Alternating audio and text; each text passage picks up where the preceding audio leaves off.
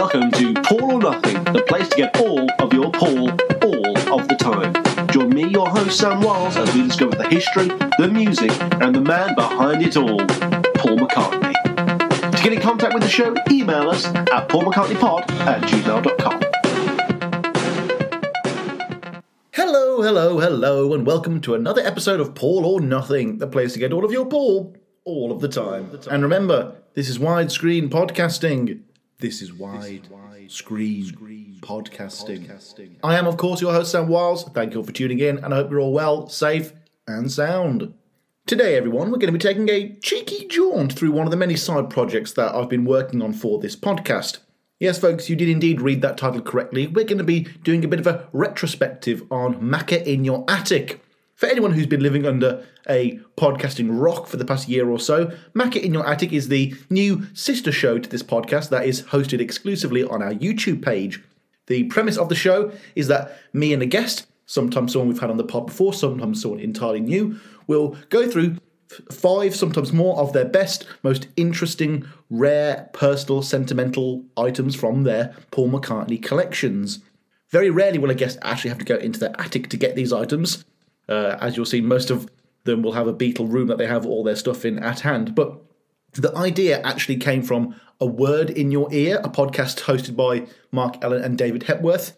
And they do a little segment called A Word in Your Attic, whereby people would show off their stuff.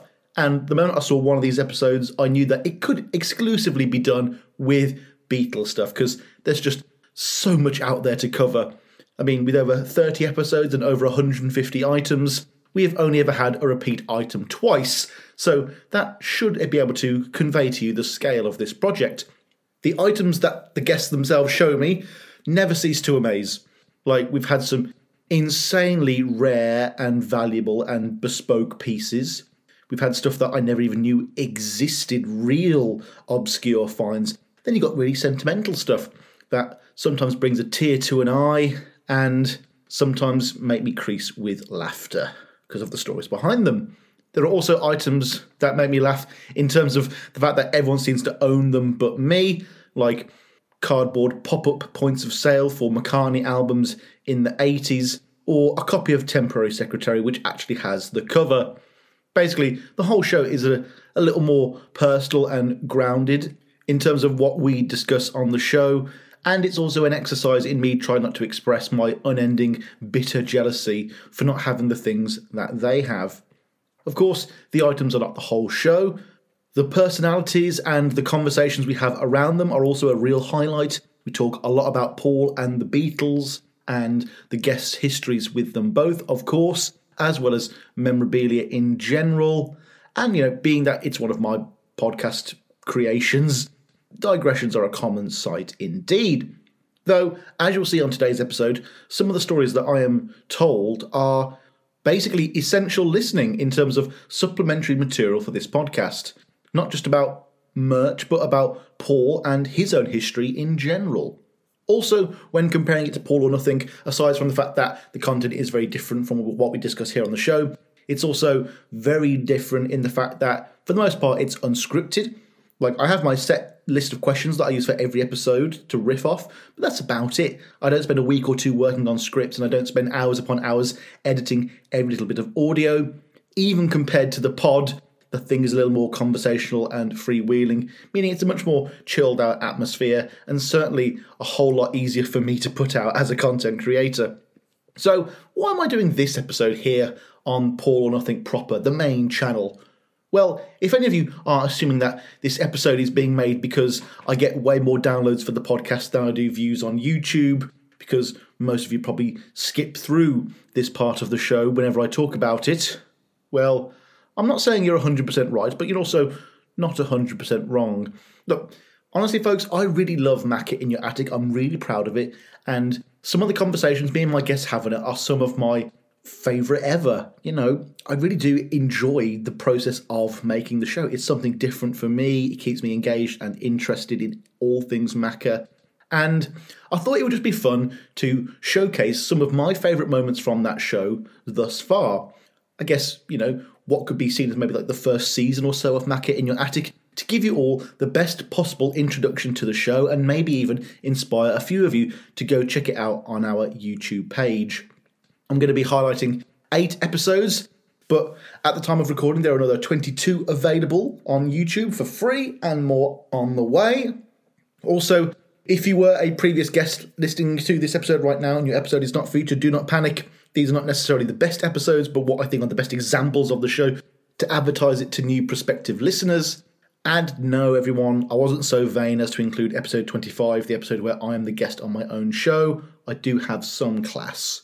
The other reason I wanted to do this episode was because I know that over 1,000 of you out there regularly listen to this show now, and not only do I want more of you to go and check out Mac It In Your Attic, but I'd also love to have more of you folks on the show with me. I think more so than this podcast, Mac It In Your Attic is the best way that I can interact with fans of the show through the show. You know, I really love the format, and it's a lot easier, it's a lot quicker to organise and get ready. And I know that I would be able to have a lot more of you on Mac It In Your Attic than on Paul or Nothing. And hopefully after this episode, there'll be dozens of you out there looking to tell your stories and show off your stuff. That would be amazing for me, you know. You don't need to be a patron. You don't need to be listening to this show long. If you've got some cool stuff, if you've got some interesting items, at least 5 of them, and maybe even a couple with a cool story behind them, hit me up and maybe you too can be a guest on a future episode of Mac It In Your Attic. Right, everyone, now that you know what Mac It In Your Attic is, I think it's time we cracked on with the matter of the housekeeping. Starting off, and what do we have in terms of news for today? Well, of course, by the time you will have heard this, Paul McCartney will have begun his Got Back tour, his 2022 tour, starting with his show in Spokane, wherever that is. And look, folks, if any of you are attending these shows, I am going to need you all to write up your experiences and send them into the show. I need to know what's going on here. Send us an email at paulmccartneypod@gmail.com. Anyway, the only real news we have this week is rather a sad piece. The DVD and Blu-ray release of Peter Jackson's The Beatles Get Back has been indefinitely delayed / cancelled. I mean, Jesus Christ, Disney, what the fuck is going on here? Like, we already had a delay back in February, if you remember, and now it's been delayed again indefinitely. Come on.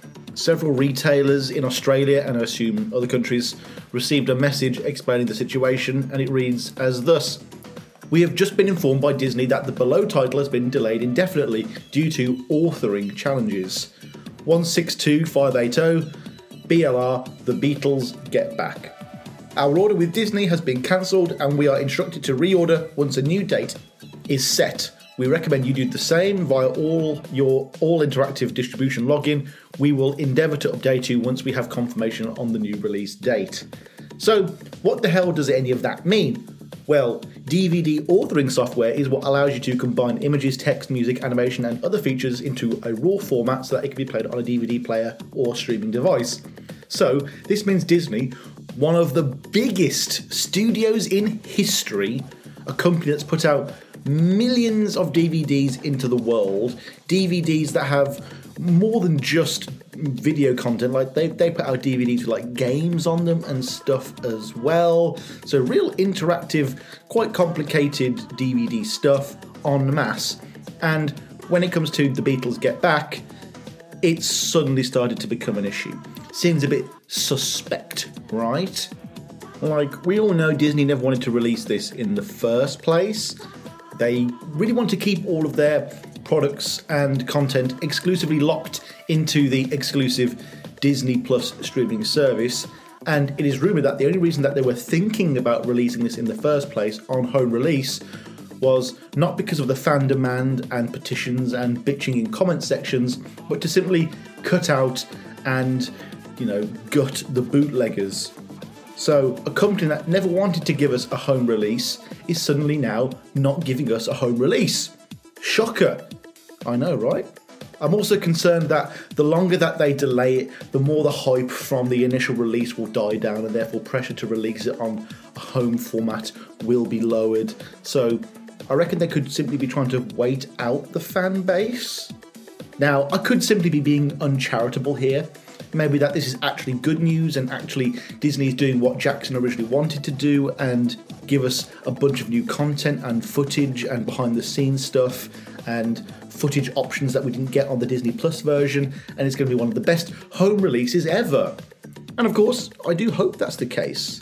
But this is exactly the same argument I made back in February, and look at where we are now.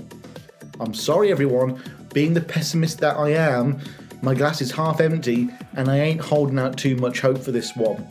This is what happens when artists like the Beatles and Peter Jackson work with the mouse. You know, the very definition of corporatized America. And we are now suffering the consequences of it. Hopefully, none of you are too bummed out by all of this, and of course, I will update you all if and when they occur. Anyway, news is over now. Let's get on with the plugs. To get in contact with the show, drop us an email at paulmccartneypod@gmail.com. I love reading out any and all correspondence, whether it's about an episode we've just done, an episode coming up, recent stuff going on in the Beatles or McCartney world, or maybe you just want to say hi. Starting off this week, we have a bit of quick correctional correspondence based on our last episode, which is my favourite kind of response, really, one that points out my mistakes. It's just a quick one from my latest Mac It In Your Attic guest of all people, Mr. Tim Brownrigg, and he clarified something from the Rupert episode, whereby I couldn't find what song that the track Sea Melody would go on to inspire on McCartney's 1998 Standing Stone album. It reads, Sea Melody from Rupert the Bear wasn't called Sea Change on Standing Stone, it's called Celebration. So, Sea Melody is not either of the two songs with sea in the title from Standing Stone. A bit of a leap, maybe, for some, but that's what I thought it was going to be, and it turns out, no, it's the final track, Celebration. Thank you very much for that, Tim. I'll be sure to give you a shout-out on the Standing Stone episode whenever I get around to it. Next up, though, we have an email from Stephanie, who is referencing an episode from way back in the day, which is always too touching to, think of people listening to your back catalogue. She says, Hi Sam, about 2 months ago, I found your podcast through the Another Kind of Mind podcast, and have been working through the episodes. I've been enjoying it a lot. I recently listened to episode number 65, where you discussed Mark Lewison's Hornsey Road lecture with Matt Phillips. I'd also listened to another podcast, can't remember which one, which had Lewison on as a guest, and Hornsey Road was the main topic of discussion. It sounds like something I would have loved to have seen for sure. Too bad Lewison isn't planning on taking it on the road here in the US. However, there is one part which I'm wondering about. You said, as Lewison also states, that the 4442 meeting, Paul says that he didn't think George had any good songs until his Abbey Road stuff. That's a pretty harsh thing for Paul to say for sure. Did Lewison also mention that John had also said something similar, and that John continued to say dismissive things about George's songs and his role in the Beatles right through the 70s? I'm absolutely not excusing Paul for saying that, but if you highlighted Paul's comment but didn't say that about John being similarly dismissive about George's song, that worries me in the regards to future volumes of all these years, which will be almost certainly seen as the definitive history of the Beatles when it's complete. I'm a history teacher by profession, so providing context for primary sources is really important to me. On a separate note, I believe today is the 40th anniversary of the release of Tug of War. I'll be listening to it for sure. Related to that, for me, the Beatles have always been around. I was born in '67, and Paul was my mum's favourite Beatle, with Paperback Writer being the first song to which I knew all the words. So Paul has always been my favourite Beatle too. Which, of course, isn't to say that I'm in denial about bad or stupid things he's done. As a history teacher, I'm not into hagiography, but I do love his music. Take care, and I'm looking forward to new episodes. Stephanie. Thank you so much for that email there, Stephanie. Like I said, it's always humbling to see people interacting with the old episodes of the show. And yeah, it really is a shame that Lewison never took the show to America, because it really was fucking excellent. Though I think he earned enough just from the UK leg of the tour to help fund the writing of the next part of his book series. I've just got to say, that show will always be special to me, because that was the one that I went to in Birmingham at the Alexandra Theatre. I was actually recognised as being the host of this podcast, which was just amazing. It really was. But anyway, enough of my vanity. No, Lewison didn't say anything about the negative things about George's songwriting and his music, but that's likely due to the fact that Lewison never really says anything negative about John, at least proportionately to the other Beatles, and that's another story entirely. But yeah, it's no secret that the other two main Beatles songwriters always look down on Kid George. That's never been disputed. But you really do have to wonder what they were hearing when, George was playing stuff like While My Guitar Gently Weeps, or Long, Long, Long, or If I Needed Someone, Love You Too, Taxman, I Want to Tell You, Within You, Without You, It's All Too Much, The Inner Light. Don't Bother Me is a bit of a throwaway, but don't judge his whole songwriting career just based on his early songs where he was kind of finding himself. You guys had been writing songs for years before George started, and it's so weird. How can they not think that stuff George was doing from the middle phase of their career onwards up until Abbey Road was of quality? They're some of my favourite songs. Within You, Without You is my favourite track from Sgt. Pepper's Lonely Hearts Club Band, so it doesn't make sense at all. Maybe a bit of ego on the part of Lennon and McCartney there. Not much of a stretch. Also, thank you for pointing out, yes, it was the 40th anniversary of Tug of War. By the time this episode goes out, it will have been a couple of days, but yeah, just to say, after listening to the album on its birthday, it got me very excited to write and record the future Listen with Sam episode where I get to talk about it again. Just got to do, McCartney 2 first. So yeah, Stephanie, thank you so much for that email there. I appreciate anyone who writes into the show. It always means so much to me. I always like having this segment not just be an empty one every week. So thank you so much for that. If any of you also want to write in, drop me an email at paulmccartneypod@gmail.com and we'll get a conversation going.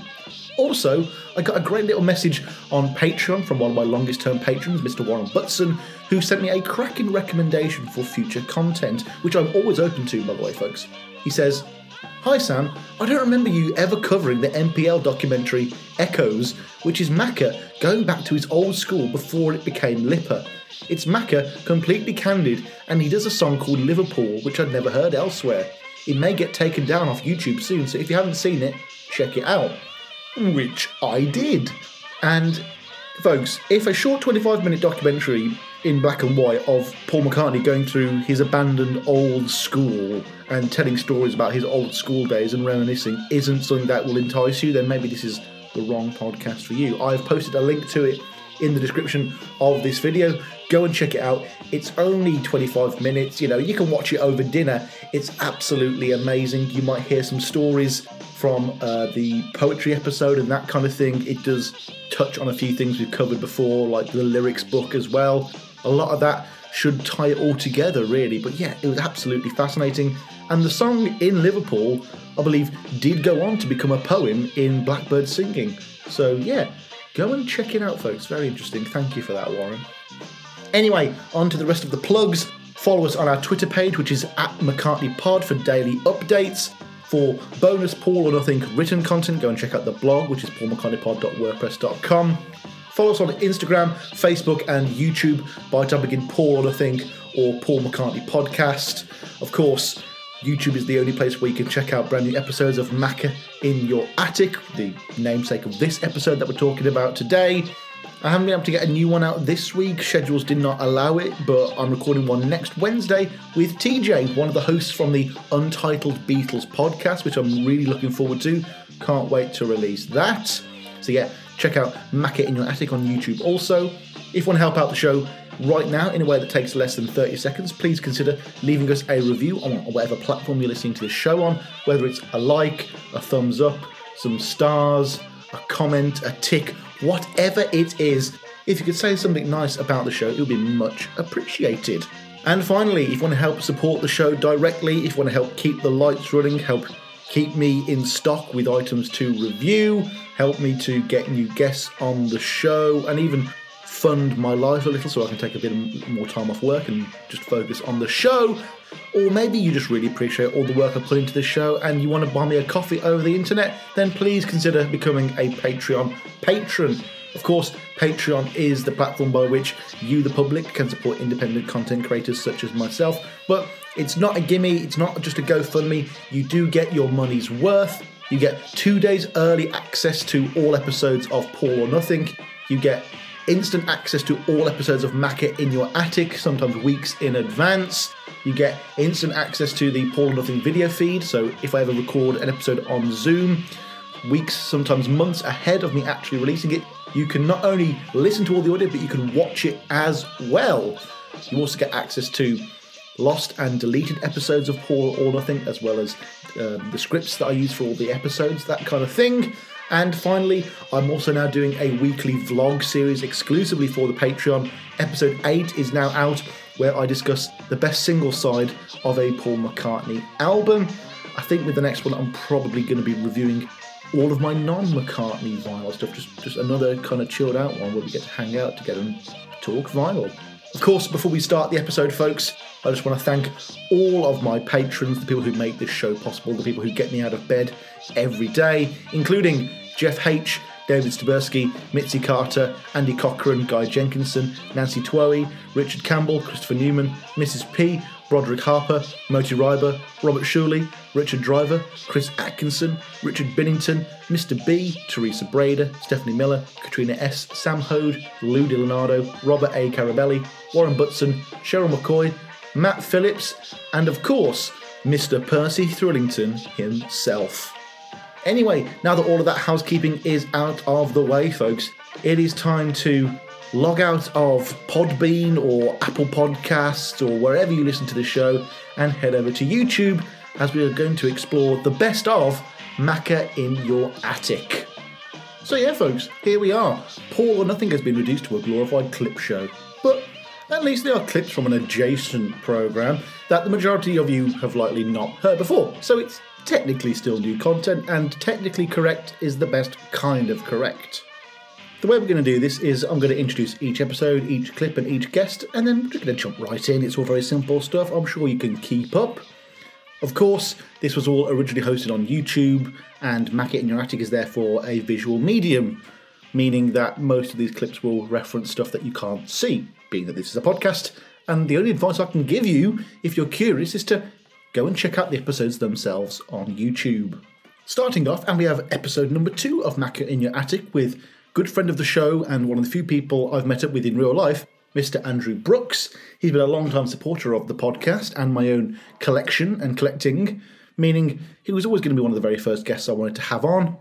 As with all ex-MPL scruffs, he's a proper old-fashioned, classy storyteller, and I just wanted to create a space for him to be able to tell a few more of them for you right now. Let's take a listen. Now, when did you start collecting Beatles stuff? How early into your fandom did you get the bug? Right. Well, I'm very old. So when I was 10, so in 1976, I got from the library, because you could rent records from the library. Wow. where I lived in Walthamstow. So I got Abbey Road purely because I looked at the back cover and I thought, Octopus's Garden, me, Mr. Maxwell Silverhammer, weird.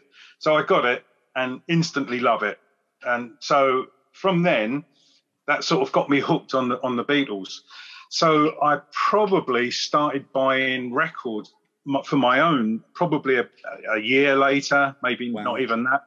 My first record was a Blue Album, just purely because it was like a greatest hits, and a Sgt. Pepper, because I wasn't sure if it was the Beatles or not, because it was like Sgt. Pepper, But I was assured that it was the Beatles, so I went and bought it. So and then from then, well, as you can see, it's gone nuts. McCartney would be so happy to hear that you were confused whether Sgt. Pepper was the Beatles or not. Oh, well, the concept worked, yeah, I guess, Oh, that's fantastic. But what was it like collecting pre-internet? Oh, man, back in the 70s, no one liked the Beatles. And even into the 80s, no one liked the Beatles. So everything was like really cheap. Probably I wasn't that knowledgeable to know about buying original 60s stuff. But yeah, you know, you could pick up singles and old singles, you know, high. You know, this was only released a few years earlier, and it'd be like 10p, you know, that sort of thing. Just My gosh, just that's little insane. things like that. So yeah, 70s and 80s. The Beatles stuff was really cheap, and then obviously, you know, John died in 80, and that sort of started the little ball rolling of things getting a little bit more collectible, a little bit more pricey. My first record I ever bought on day of release was Tug of War. Yeah, so yeah, that holds a special little in my heart, you know. So yeah, Tug of War. I can remember going and buying all those years ago and going into the record shop in Hymes Park, going, "Have you got the new Beatles single?" And the guy looked at me and he goes, "No, but we've got the new George Harrison one." Oh wow. He was rolling his eyes, wasn't he? I'd heard that Paul and Ringo were on it, so I just assumed it was it would be a Beatles single. But there you go. So yeah, I like your optimism. I really do. I understand you've had to get rid of your collection at least one time or another.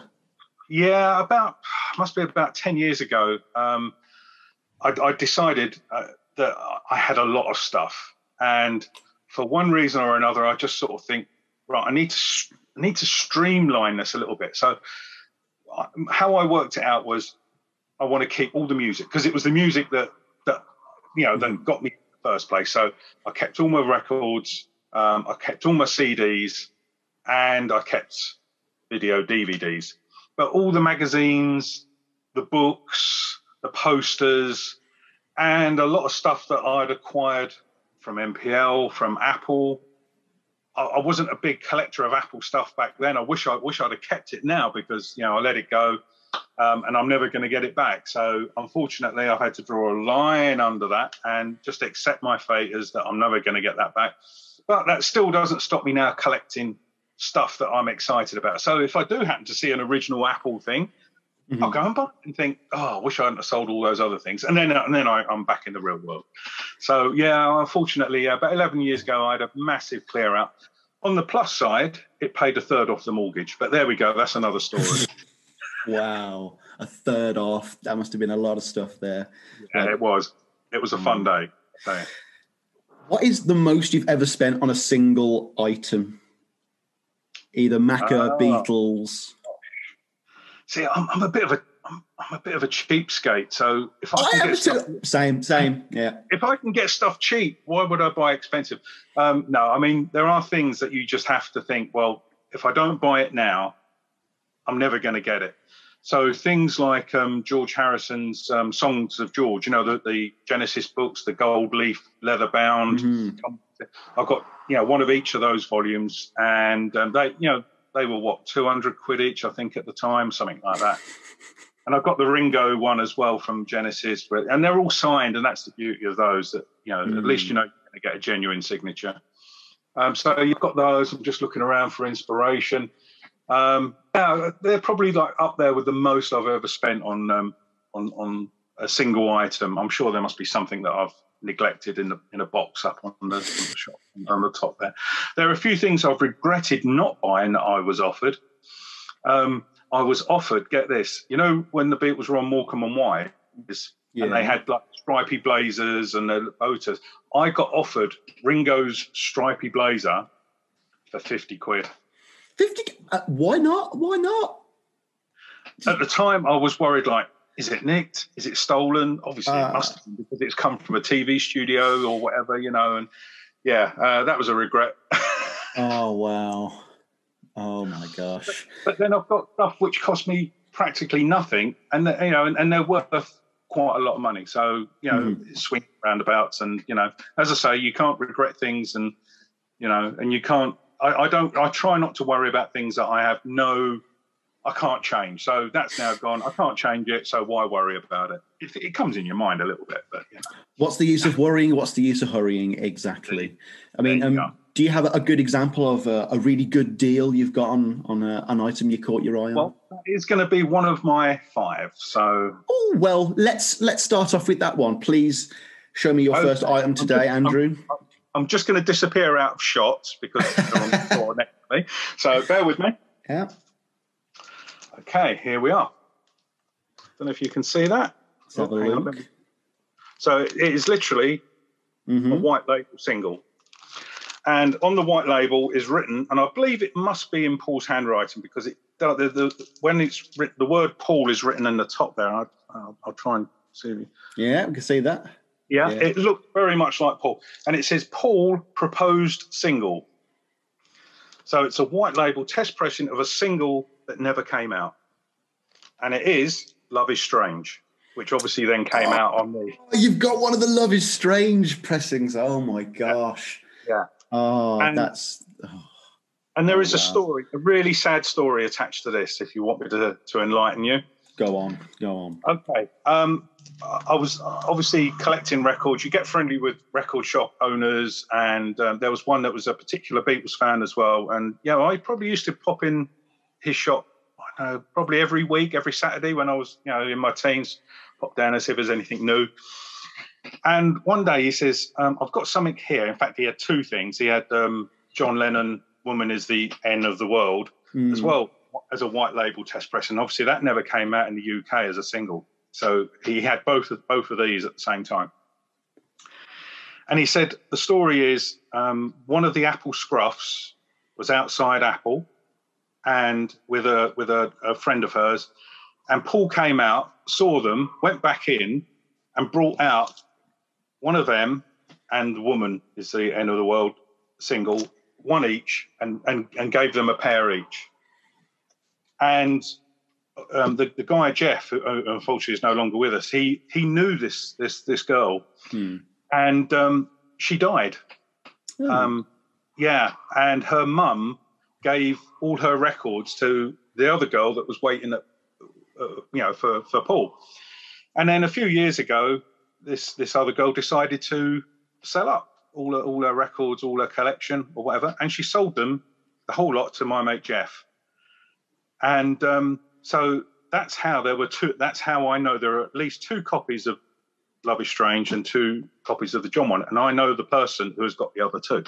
Okay. Another friend of mine, Peter, and and he sold them to me very, very reasonably priced.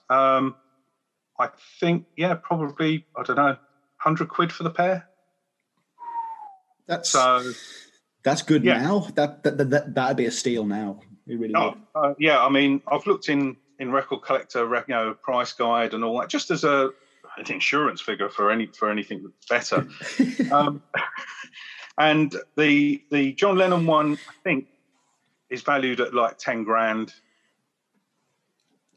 The Paul hasn't even got a value on it. It's listed, no value, because obviously this was never even issued as a single in the States. So it's like Tutankhamun's mask. It is invaluable. It is invaluable. And if it ever gets destroyed, I'm never going to get it replaced. And how do you sell an insurance company? Oh yeah, that record's worth 10 grand. So but have you played it? Yeah, of course I have. I'll play all my records. What's the point of having records unless I've got duplicates and I just keep one sealed? But of course I have. I initially played it to see if there's any difference, and there is a slight, because obviously it came out on the Redrow Speedway, Wildlife. Sorry, it came out on that, and obviously there is the slight variation. But that's an original one. I mean, another example I got from Jeff was I got a white label test pressing of Strawberry Fields Penny Lane. And that's on a proper acetate. This is a white label test press, and this is a proper acetate. Oh wow! And I've played it once purely because it ruins your needle if you keep playing it, and also ruins the disc as well. But I thought I've got to play it just to see if it's a different mix or if it's got the little trumpet bit at the end or whatever.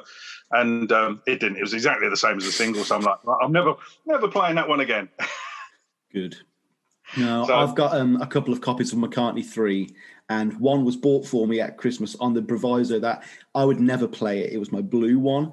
Like the moment they left the room, it went on. Yeah, and then Find My Way cracked on, and then perfect. Yeah. But yeah, so that's number one anyway. That's already. I'm jealous. Already, I am, because that is. You can't calculate how rare that is. No. Yeah, that's insane. to continue with sort of the story of me collecting.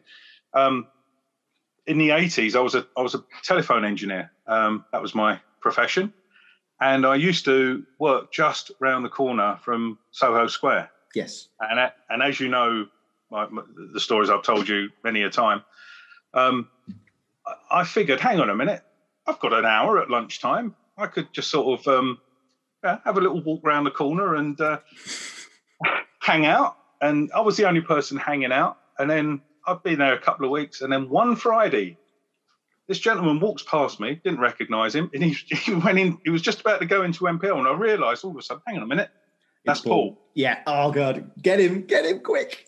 I'm like, Paul, can you? So my second item, if you're ready for it. Here we go. Oh, God. I'm not ready, but. Okay. So this is a photo of my first ever meeting with the man. Oh my gosh, that is wow! It's him. It's there. Oh my god! Oh, and there's a funny story attached to that because I got him to sign an Ebony and Ivory. You know where he's leaning against the big piano keyboard. Yeah. So I got him to sign that. Unfortunately, that has since been stolen, and I no longer have that autograph, which is a real shame.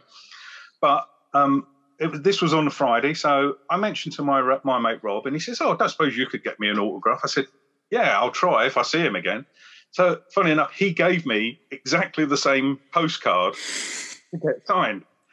And a week went by, and the next Friday, I'm stood outside, and Paul was literally wearing the same coat because it was winter time, it was December. And again, I stopped him as he was going in, and I said, "Paul, could you sign this?" And he looked at it, and he looked at me, and he was like he must have been having some sort of deja vu moment. He's like, I've done this before last week. No. And so, yeah.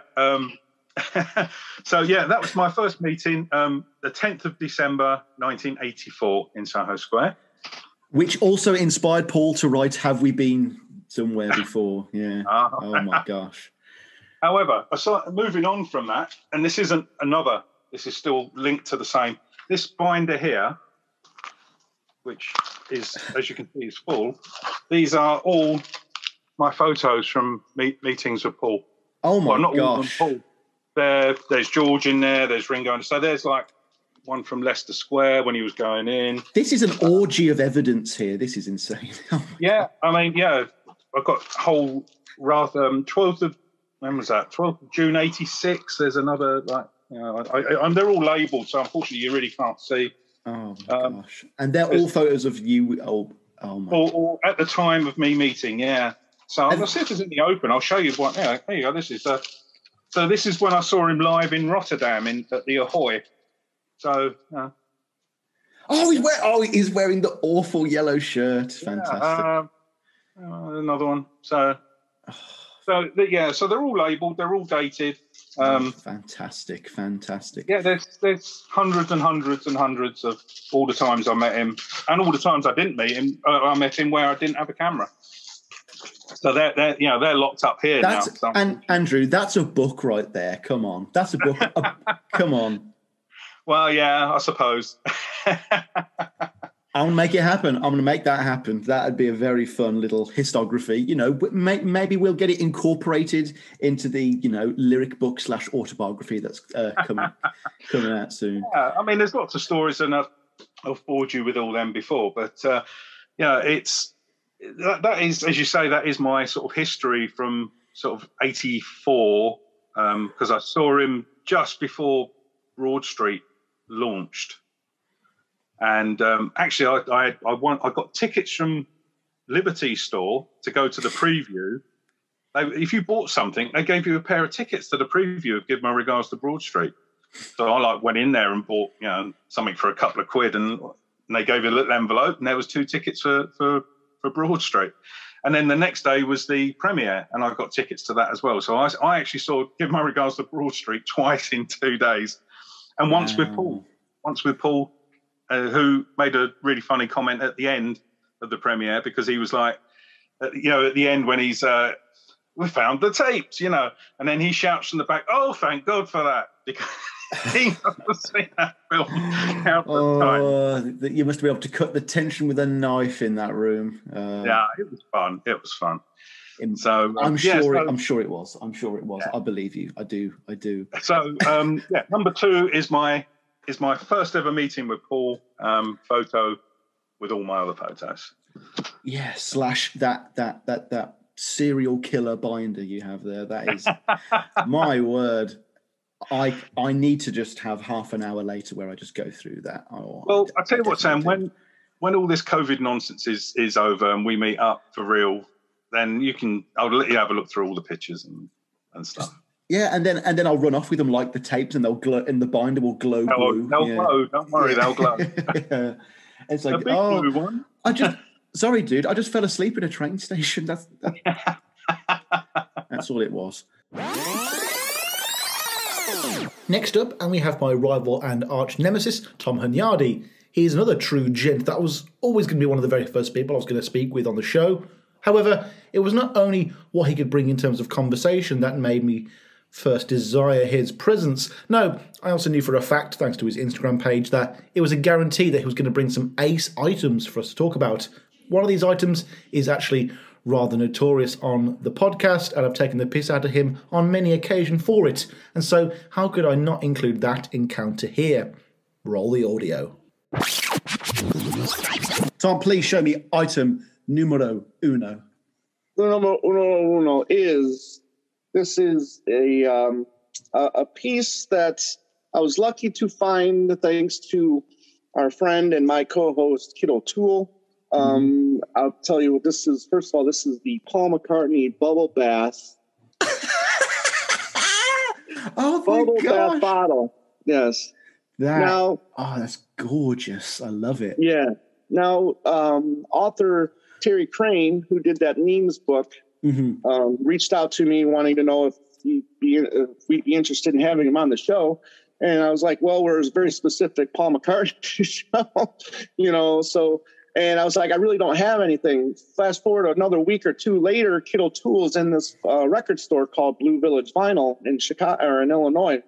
And she's filming different pieces. And then this boy popped up, and I was like, I gotta have it. And this is in the book that Terry Crane's did for all the memes, all the products from 64 to 66, I believe. So there is a commercial on YouTube about this, and they only did Paul and Ringo. They did not do John and George. So apparently they did some kind of. That's what broke up the Beatles. That's what separated Paul and John. Oh my God. They did some kind of research, and they found out that Paul and Ringo were the two most popular of the band here in America, and they only did. Yeah. No, but that doesn't even make sense in terms of a collector. Like, surely they would want you to go out and buy all four. Exactly. Yeah. Oh no, yeah. Only two will do. Yeah, right. I mean, did it come with any of the shampoo left in it? Or, oh no. Or bubble bath? Or no, unfortunately, let's just double check here. Yeah, nothing. No, this sucker, that's bone dry, my friend. You just it just out tumbles some lost lyrics for Carnival of Light or something. I'm just going to put them in this bubble bath bottle. And put it out there's to a little film of sex tape of him and Jane in here or something. How much did that set you back? A little kind of cursory item like that? I believe it was in the 40 range. Really? Just for a shampoo, a bubble bath bottle? My gosh. The Beatles prestige knows no bounds, does it? That's absolutely fantastic. I wonder if any of those Beatles wigs from the 60s have survived, like the really terrible ones. Oh, but you got to know they're probably all matted and stuff like that. They probably don't have no resemblance of what they originally were. I love looking at those old Beatles merch advertisements and stuff. It's like, you just know everyone would have bought it because, I mean, just look at commercialism today. Everything from Polly Pocket to Trolls to My Little Pony. People buy all sorts of rubbish, and the Beatles put their rubbish out there, and they were the biggest thing on earth. They were bigger than Jesus. But the people would complain about how much it was, but they would still buy it.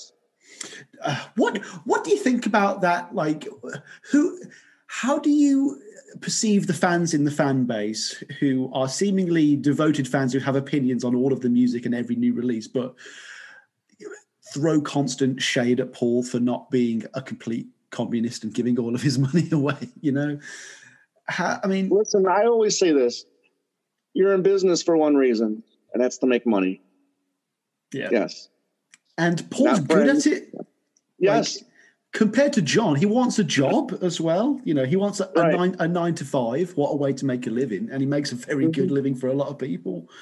Right. So, and, you know, if the fan base was so against it, they would have decided with their dollar by now, and it would have.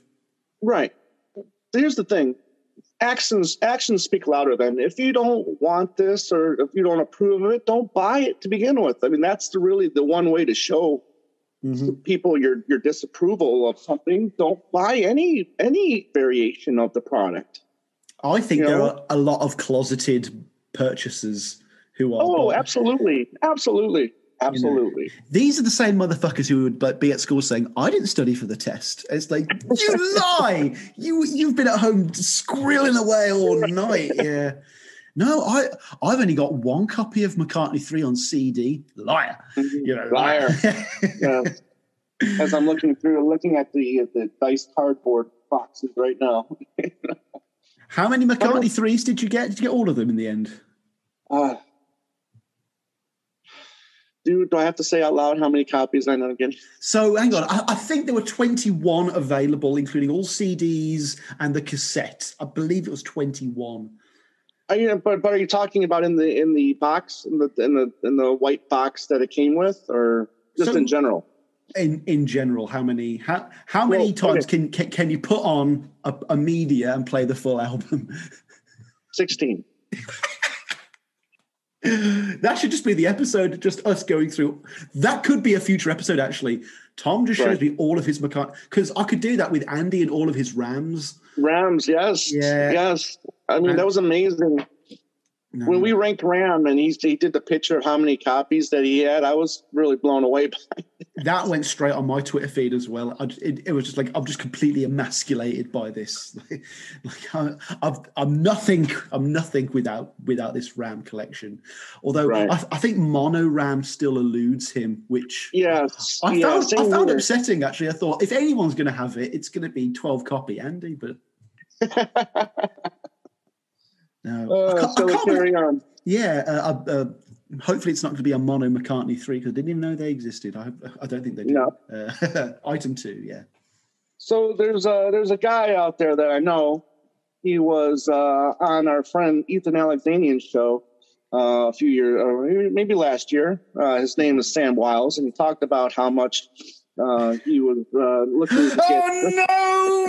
Oh, God. Right. I've never done this, but I'm actually going to throw my hat on the floor. Look at that. So as soon as only 10,000 of these exist. He's got one of them. Exactly. Yes, exactly. So as soon as I heard that, I was like, okay, I've got to be on a mission here just to get this, just to piss my friend off. And there it is. It's not your theme song. Oh wow, I've never seen the rear. That's beautiful, actually. Oh, I really like that. Yeah, I like that too. It's from the Waterfalls video as well, which is funny. Right. So normally when you see these on eBay, they're on auction. It's an auction. Don't tell me you had to buy it now. No. Oh. I was scratch that. Go back. Yeah. When you see these on eBay, it's usually like $100, $150, $200. Yeah. Somebody had it on auction. Okay, which was just a mistake to begin with. So I bid 40. Someone beat me, and I bid 50, and then I ended up getting it for $50. $50. That is ludicrous. Exactly. Yeah, I was very lucky with this.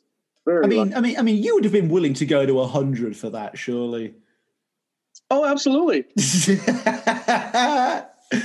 Oh man, that's a bad. And the great thing is that we had the artist on, Jeff Cummings, on the show a few years back. Yeah. And he gave us the rundown and the story about doing the cover. So anyway, that was a great honor to have him on the show to talk to about all the illustrations he's done for McCartney. So yeah, this was a fun purchase to get. As soon as I knew it, I was just like, hopefully this is going to bite his ass. And tell me you've played it as well. Oh, I have. Yeah. And that's the thing too, is I'm like, I don't feel the need to, find these things and sealed copies and leave them sealed. I get the stuff to play, and that's what really brings the joy to me is getting this to play, not just to leave, on the shelf to collect dust. Now, there is one thing that I have that I got last year that I will leave sealed, and that's the Wingspan on vinyl. I don't know if you've seen that before. So I'm just like, okay, I already got everything. There's really no need to play, Wingspan on vinyl because I've got it all already. So that I will leave sealed. You've got a Wingspan. That's yeah. Oh my gosh. I'll show you that later. In third place, we have a segment from episode 8 with Mean Mr. Mayo himself, aka Joe Mayo. Now, I'm yet to speak with and have Joe Mayo on this show in an official capacity, and it was certainly a joy to have him on Mac It In Your Attic as a second place prize for both of us, I guess. I had to include this clip, though, not only because it's a fab conversation, but also it was the plugging he did on his end with his show and his large YouTube audience that meant Mac It In Your Attic was really able to get off the ground in terms of viewership, and I owe him a lot for that. So shout out to Mr. Mayo, and let's hear the clip. So tell me, what were some of the highlights or tribulations of collecting in the pre-internet world? Oh, yeah. Well, it's funny. I mean, I'm looking at a poster here that you can't see. One of the oldest things I still have from then. It's a 1964, I think.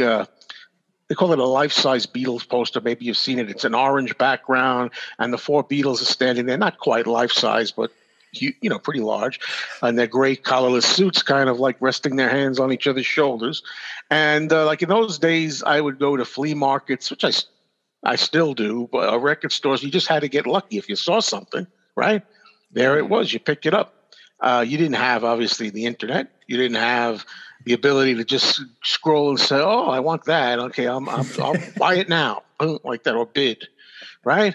But of course, a lot of older people might tell you that in some weird ways that was a lot more fun in a way. It's always, even today, it's more fun. You just happen to be somewhere and you see something and you're like, and you buy it on the spot.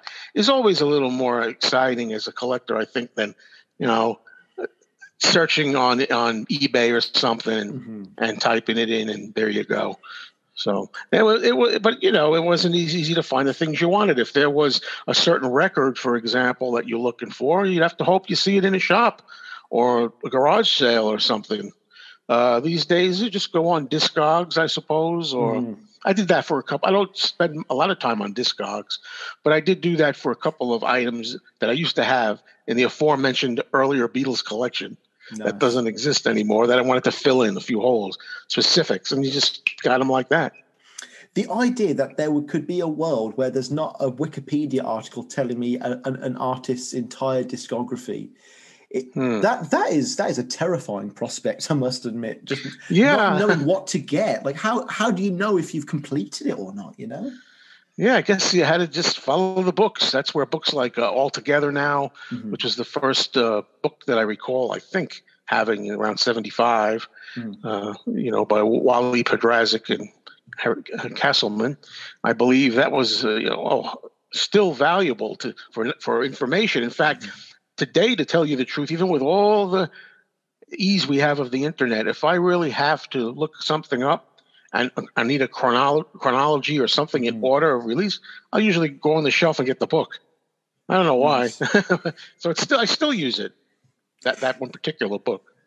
No, you have to. I mean, anyone that's done any type of modern schooling knows how teachers will just drill into your brain that Wikipedia doesn't count, internet sources don't count. You've got to read the books. And I guess that's why with Paul or Nothing, I've basically treated every episode like a university essay where I've got a little bibliography at the bottom and a little objective up at the top. That's just the way I kind of like to do things.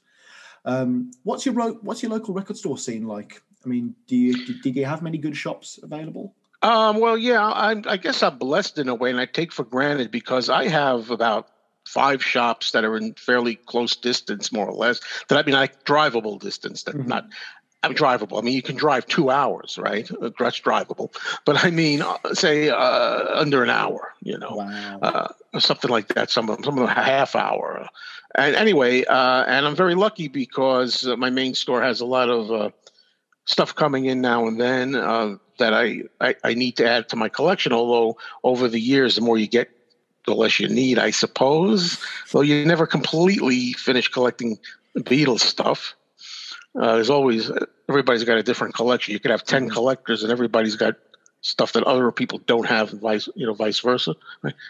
But yeah, the thing is, you go around and you look and you try to see what you find, and I feel sorry when I do that in a way, because I take it for granted, because there's so many people who live maybe in the sticks, I call it, or whatever, or I don't have a record store around me, or 3 hours away, and whatever they have. I take for granted all the things that come in. A lot of people looking for certain Beatles picture sleeves, 45s, they can't find them, and I see them all the time, for example.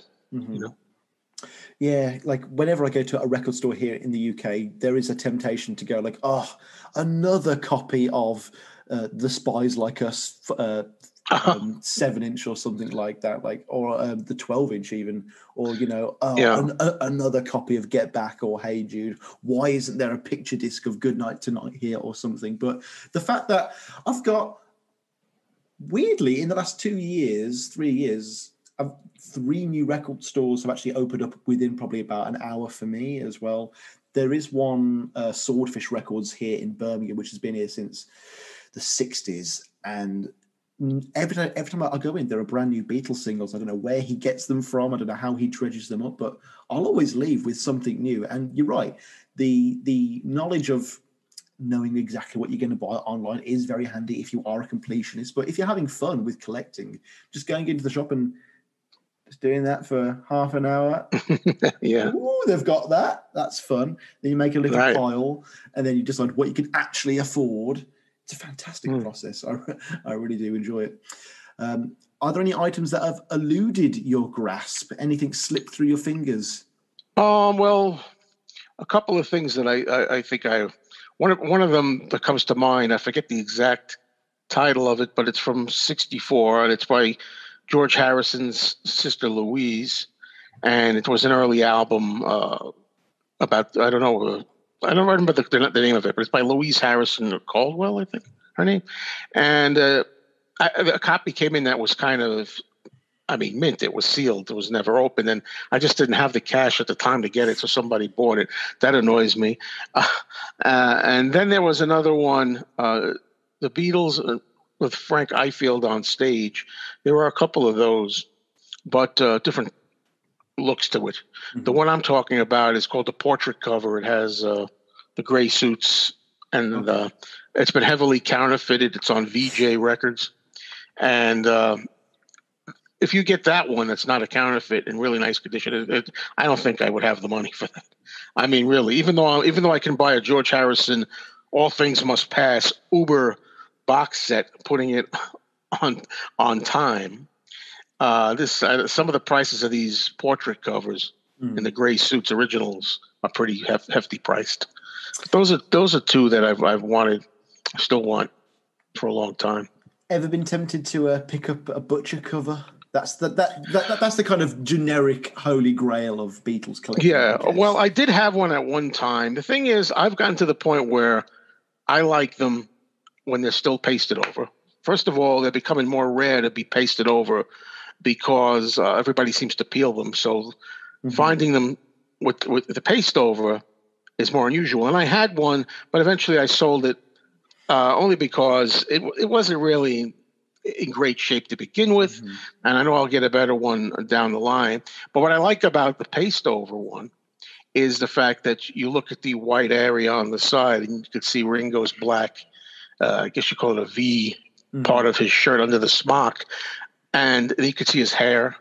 He's got that little Dutch boy haircut. I call it a lampshade haircut around that period.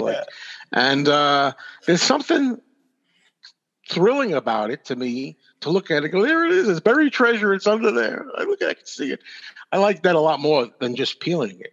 I think in the old days, when old days are like the 70s, to have one peeled would be really amazing because you didn't see them that often. But now it's a common sight, really. And meaning you can see them like in the U.S. Rarities album has a gatefold with it. You can buy, again, bootleg copies of it that look like the real thing and frame it. I have one in a frame somewhere of a fake one, but it looks good, so I have it framed. So, see, having it just for the novelty of being able to actually see it in all its glory, that doesn't apply anymore to me. It's not just a matter of that anymore. I'd rather have it pasted over.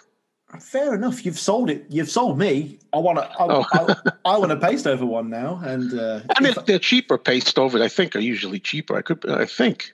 I don't know. So. Depends who's selling it. I guess you could charge anything you want. That's funny.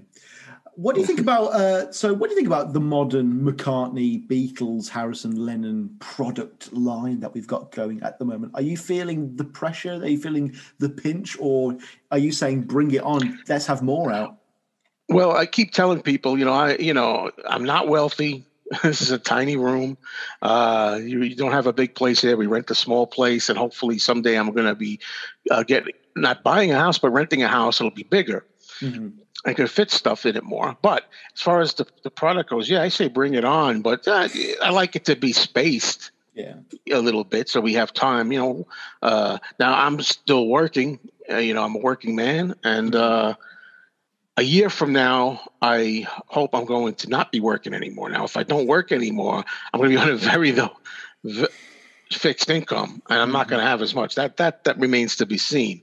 But as far as the actual quality of the stuff, starting with, I love what the John Lennon camp is doing. I think, Paul Hicks is doing some amazing work on the mixing he's doing.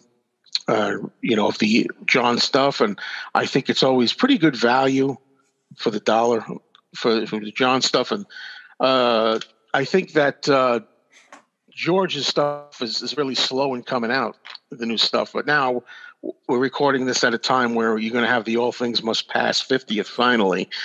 We're still right. We're still waiting for $1,000. $1,000. Yeah. I'm getting it for under that, but even that's going to be a little at a time, So they're coming around a little bit. As far as Paul and Ringo, well, let's just start with Ringo. I love Ringo's stuff. I mean, I'm a Ringo fan, and I just think since he got himself sober like over 30 years ago and really dedicates himself to the music, and he's more focused. I really like what he's been doing in recent years. And Paul is, I think, I just love his stuff. I think McCartney 3 is a very good album. I don't know what you think of it. I really enjoy it. I just am very impressed, and I think he's come into his voice, his modern voice. He's writing more for his voice. And of course, talk about product, right? Well, we know how much product Paul's camp has put out. How many copies? I got them up there, right, somewhere over here. Oh, these boxes of this. I got like about several of those. They display nice. They look nice. The 3 dot. And all the colored vinyl. I bought a bunch of those. But yeah, I think he's been doing great artistically. I've loved his product or the music from I'd say since even not Driving Rain. Oops, scratch that. I'm not a Driving Rain fan, if you didn't know, but that's the only album that I think. But from Flaming Pie up, I pretty much I've been pretty impressed with everything. I think that for me personally, individually, Driving Rain I think is my least favorite Paul album. But other than that, I mean, I'm just very happy with what the man is still doing, and he doesn't stop. And that's just incredible. Thank God we still have Paul to do that. Oh no, he's really carrying the kind of collecting torch. I mean, some people find it kind of controversial, all these editions he's putting out. But I've said before on this show, if you don't want to buy it, don't buy it, because there is 20 other people who probably wanted to buy it who couldn't buy it.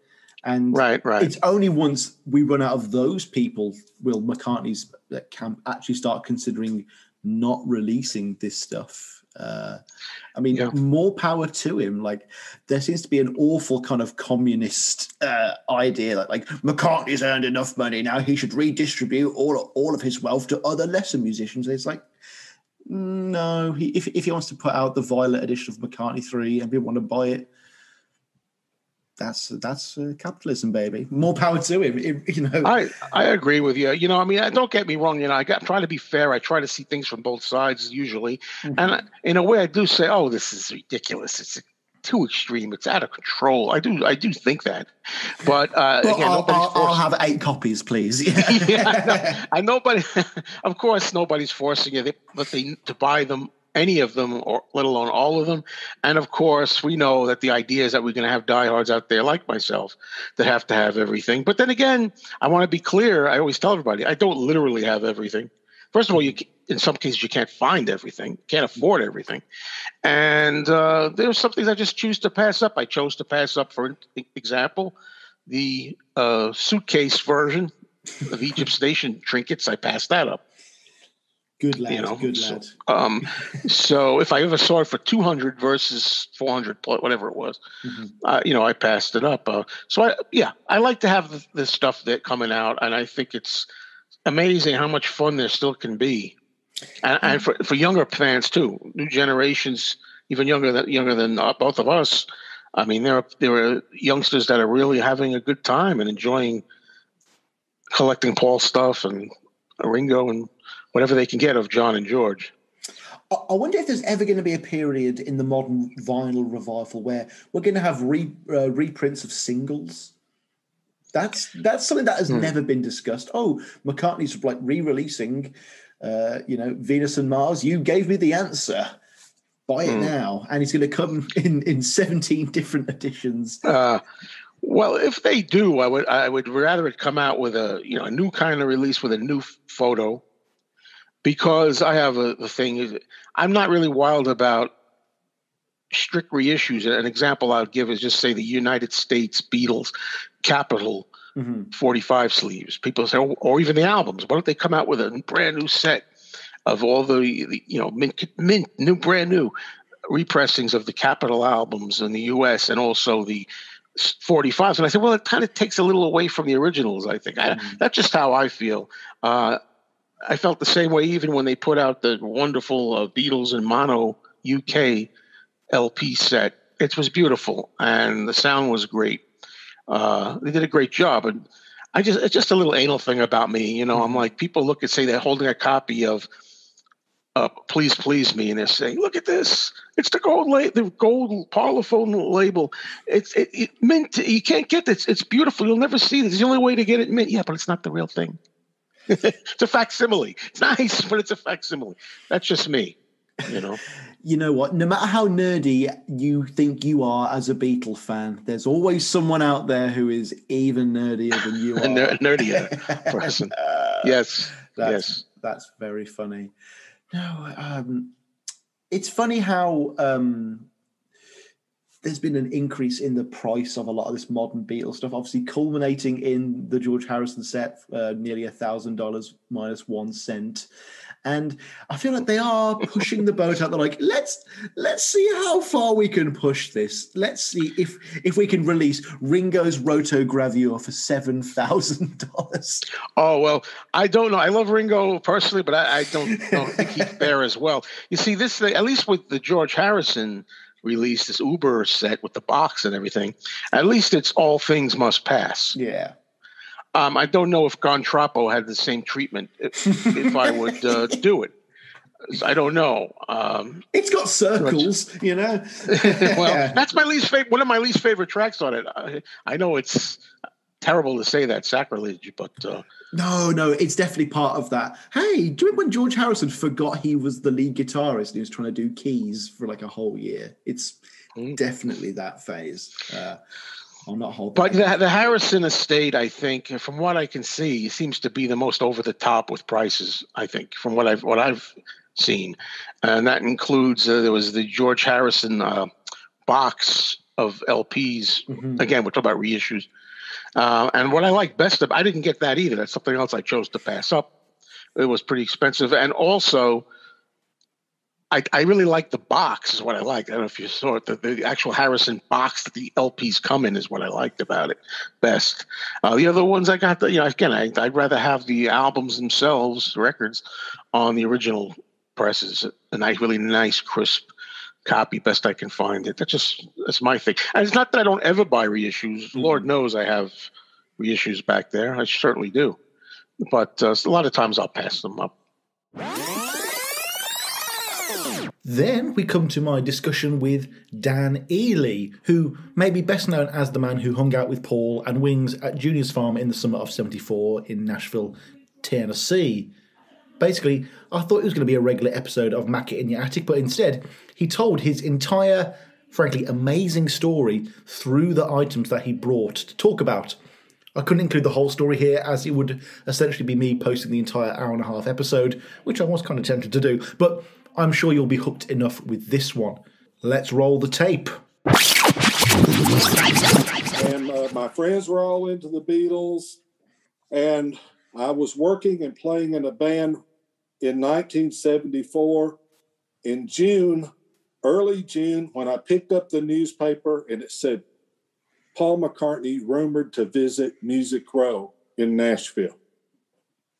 So I said, if Paul is coming to Nashville, which is an hour from me, there's no way that's going to happen without me meeting. Well, I subscribed to Melody Maker magazine from England, which I loved because it was more music. Now, to subscribe to that in 1974, it was kind of pricey to wait on the post for your magazine to show up from the UK. But I had mine, and the next day I pick up the paper, and Paul is getting off the airplane on the tarmac at the Nashville airport. And you're starting the car at this point. You're putting your shoes on, yeah. Well, I pick up my Melody Maker, and I look down the side of it, and I see the name Chris Charlesworth, U.S. editor. And there's a phone number in New York. And I said, Paul is bound to have a press conference, something. I could represent myself as a reporter. So let me call up this editor and tell him I'm a reporter. Paul will recognize Melody Maker magazine, and I'll be in. So I dial the number. Chris Charlesworth answers. Chris, this is Dan Ely. I'm a stringer reporter in Tennessee, and I'd like to cover Paul McCartney and Wings' visit to Nashville for Melody Maker magazine. Well, do you have any experience? Of course I have experience. But I'm going to need a letter from you. The only real experience I had was I wrote for my high school newspaper, and every article, no matter what the subject was, had a reference to the Beatles. The Beatles, yeah. I made sure that it was buried in the article. In every article I did, there was something buried about the Beatles in it. So he says, well, I can get you a letter. Yes, what's your address? And he agrees to send me this letter, which arrived a few days. Oh, dear Mr. Ely, following your telephone conversation yesterday, this letter confirms you may represent Melody Maker at the press party of Paul McCartney, Nashville area. Oh my God! Oh, you smooth talking, silver tongued devil! You! Oh my gosh! So now I have my letter, but the problem is where Paul and Wings is staying in outside of Nashville is top secret. It's top secret. It's not in the papers. It's not on the news. There's no reference to it. Mm. So I start calling around any place I can in Nashville music circles to ask them. And I was getting tidbits of information. It's in Lebanon, Tennessee. It's a farm. It's a doctor's house. It's a mansion. They have a pool. And someone said it's on Franklin Road. Okay, so I work every day till 2 p.m. So I wait till my next Sunday for the day off, and I grab my Rickenbacker bass, I throw it in the car, I get my envelope with Chris Charlesworth's letter, and I drive down the interstate 60 miles, and I get off. It's Sunday morning.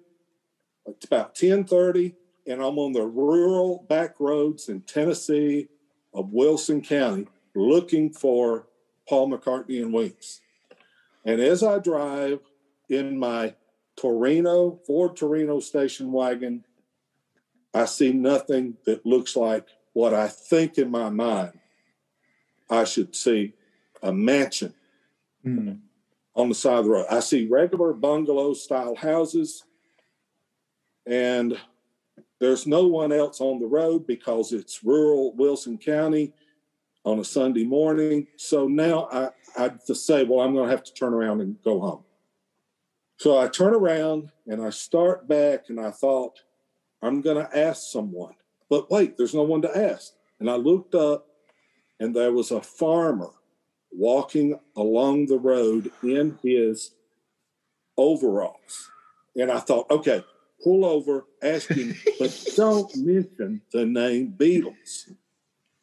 So I eased up, I reached over to my passenger side window, and I eased it down, and he sort of looked in the car, and I said, sir, can you tell me where there's a mansion on Franklin Road with a doctor's house and a pool?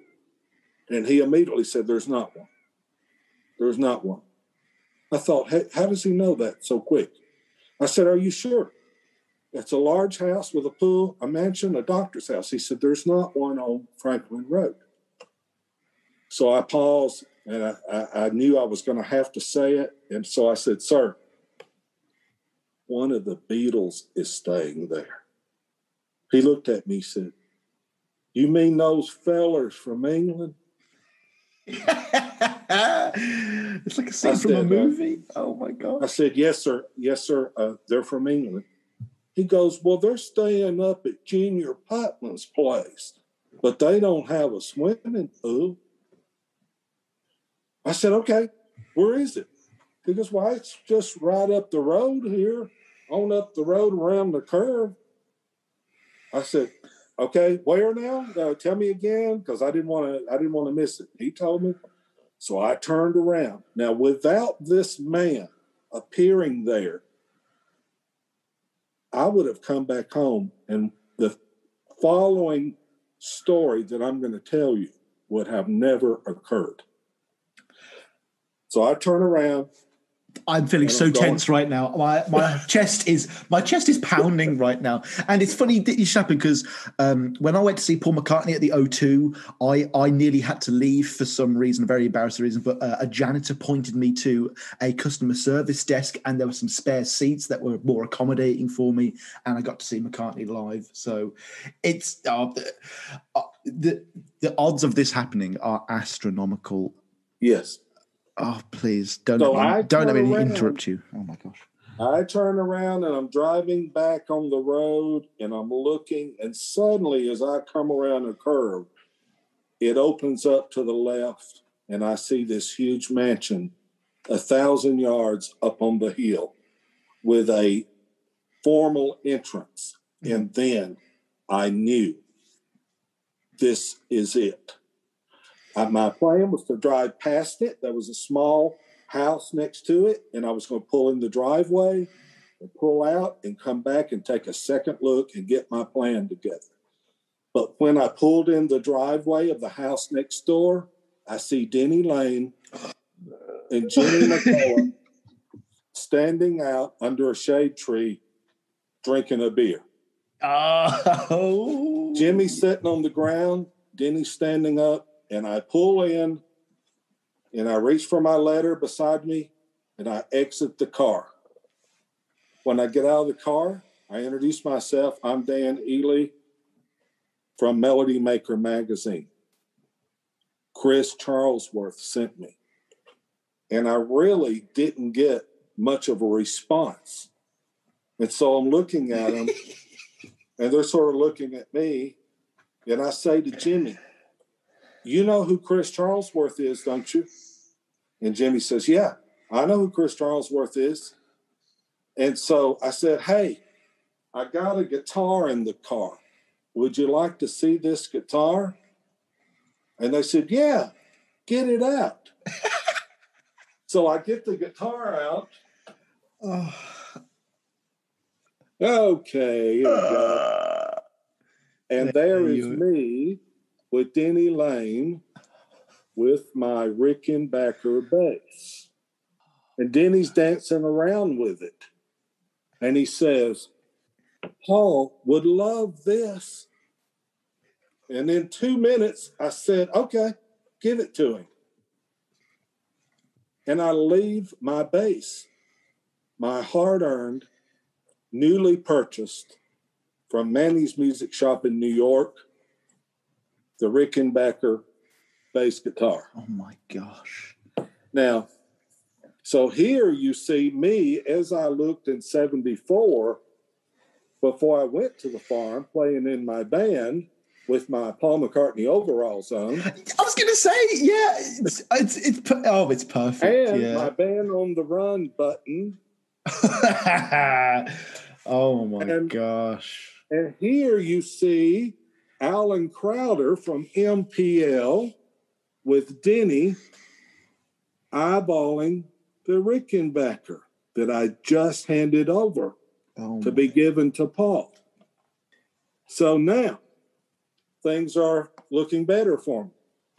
I'm bribing my way in by giving Paul my Rickenbacker bass, as suggested by Denny Lane. You're a master tactician. You're a master tactician here. So they're in the now- palm of your hand. What the flip? Now Oh my. I start going down every day. It's about, there should be about 45 minutes from my work, but I break all the speed laws possible. And I'm arriving in record time every day. 2:27, yeah. And I'm bringing shirts, gifts for the kids. The car's loaded up with all kinds of liquor for the band. I'm showering them daily with gifts. I have my box of McCartney and Wings LPs. I have magazines. And they're sitting at the table one day, at the breakfast table. And I said to them, hey, Denny, why did you shave your beard when you were in Nigeria? And Jimmy turns and looks at me and he says, he knows more about us than we do. And they all burst out laughing because of Jimmy's comment. And every day then I show up, they'd be up, I'd hear them rehearsing in the garage, and I'm hearing what Adrian Allen described to me in his book, McCartney Appreciation. He says to me, you were the first guy to hear Wings in America live.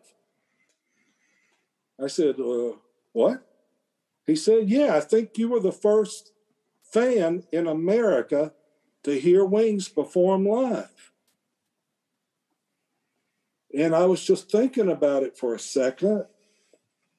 And I thought, yeah, they toured, they did the universities in the UK.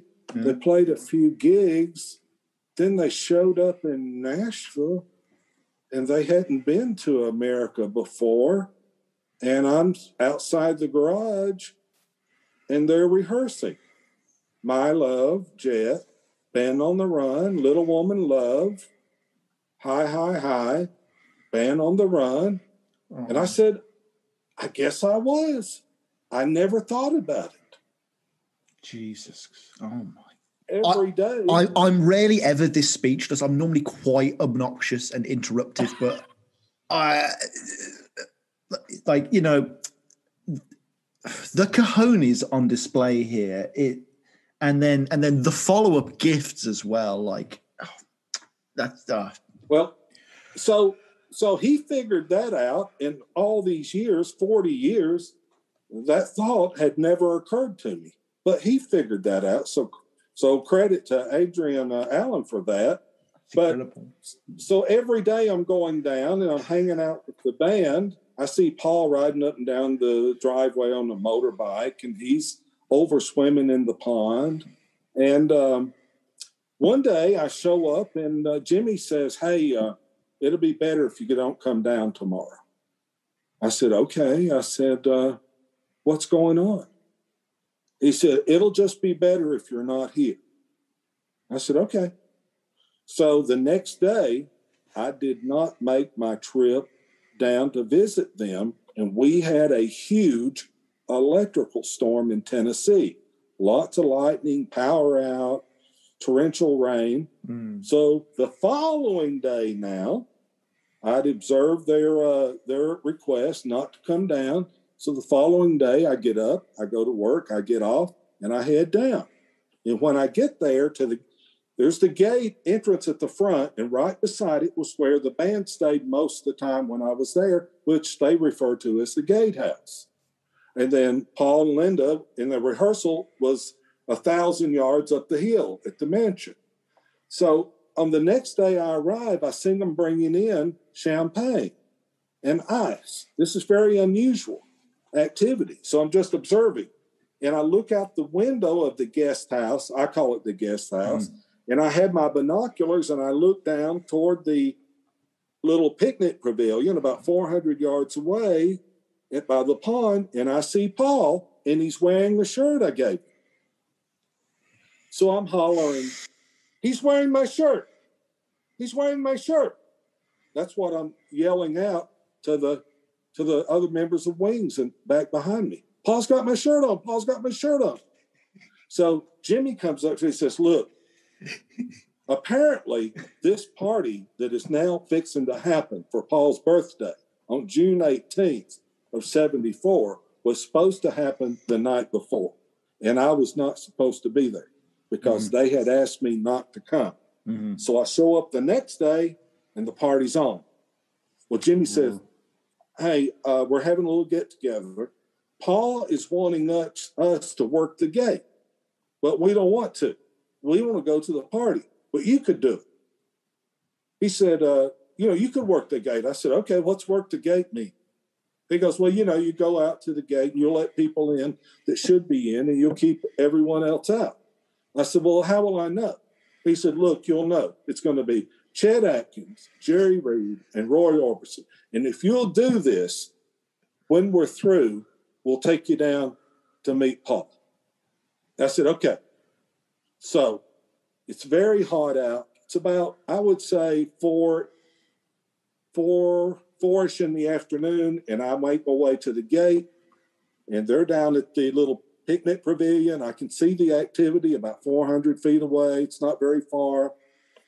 And here comes a black Porsche, and it pulls into the entrance, and I look into the car, and it's Roy Orbison. And I look close, and he has leather on. He has black leather jacket, black T-shirt, black leather trousers, big black sunglasses, and his hair is jet black but combed down. And I'm thinking, it's 100 degrees. And as I waved him through, I thought, it's more important to look cool than to be cool. So he pulls through. Now, I'm watching the activity from the gate, and I've figured out in my mind that one of the guys, Jeff Britton, Jimmy McCullough, or Denny is going to come from the little pavilion and get me at some point. And I'm just waiting, I'm watching. And suddenly I see someone walk out, and I look. Oh, God. And it's Paul. And he's walking alone through the field toward me. Now, you have no idea how unnerving all of you listeners who have dreamed of meeting Paul in your life, like me, who had looked at him in Hard Day's Night in the matinee from 9 a.m. till midnight repeatedly. Hell, Hard Day's Night, Let It Be. I mean, I was such a massive fan. I studied all those books of the skyline of Liverpool, everything. And now suddenly I'm watching Paul walk toward me in the shirt that I gave him that's all embroidered in birds. And I put his name, Paul, in red on the collar. And as he approaches me, I eased my camera out of my pocket foolishly, and I laid it on the gate post because I did not want anything to interfere with this meeting that was fixing to happen. So Paul comes up to me, he says, "You're the one with the bass," referring to me giving the bass. I said, "Yes."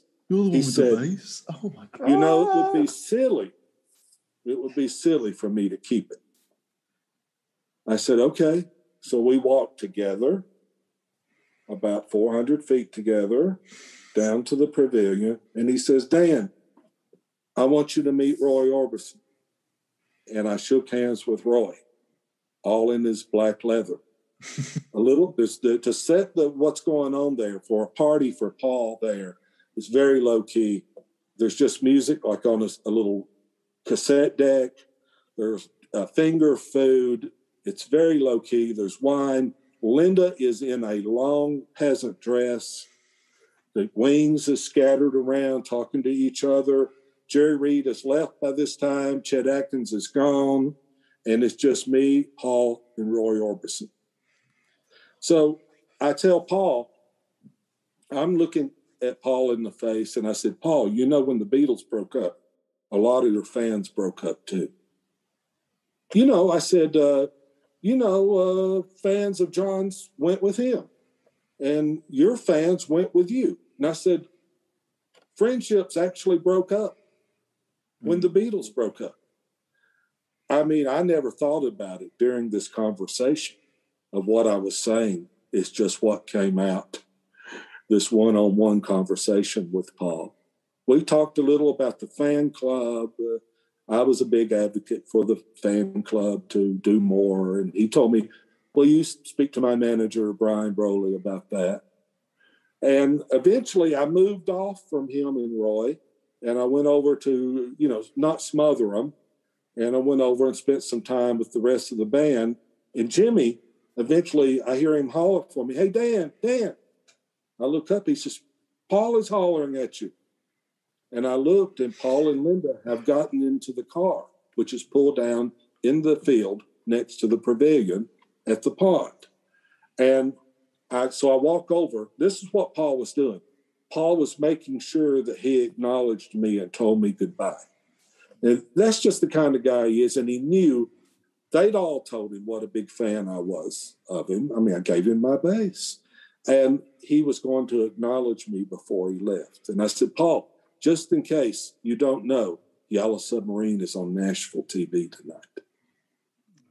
And I said, "You going to watch it?" He said, I don't know. But that was, now Linda says in this newsletter up here behind me, that the best night they had, her favorite time was on Paul's birthday at the barbecue at the picnic area.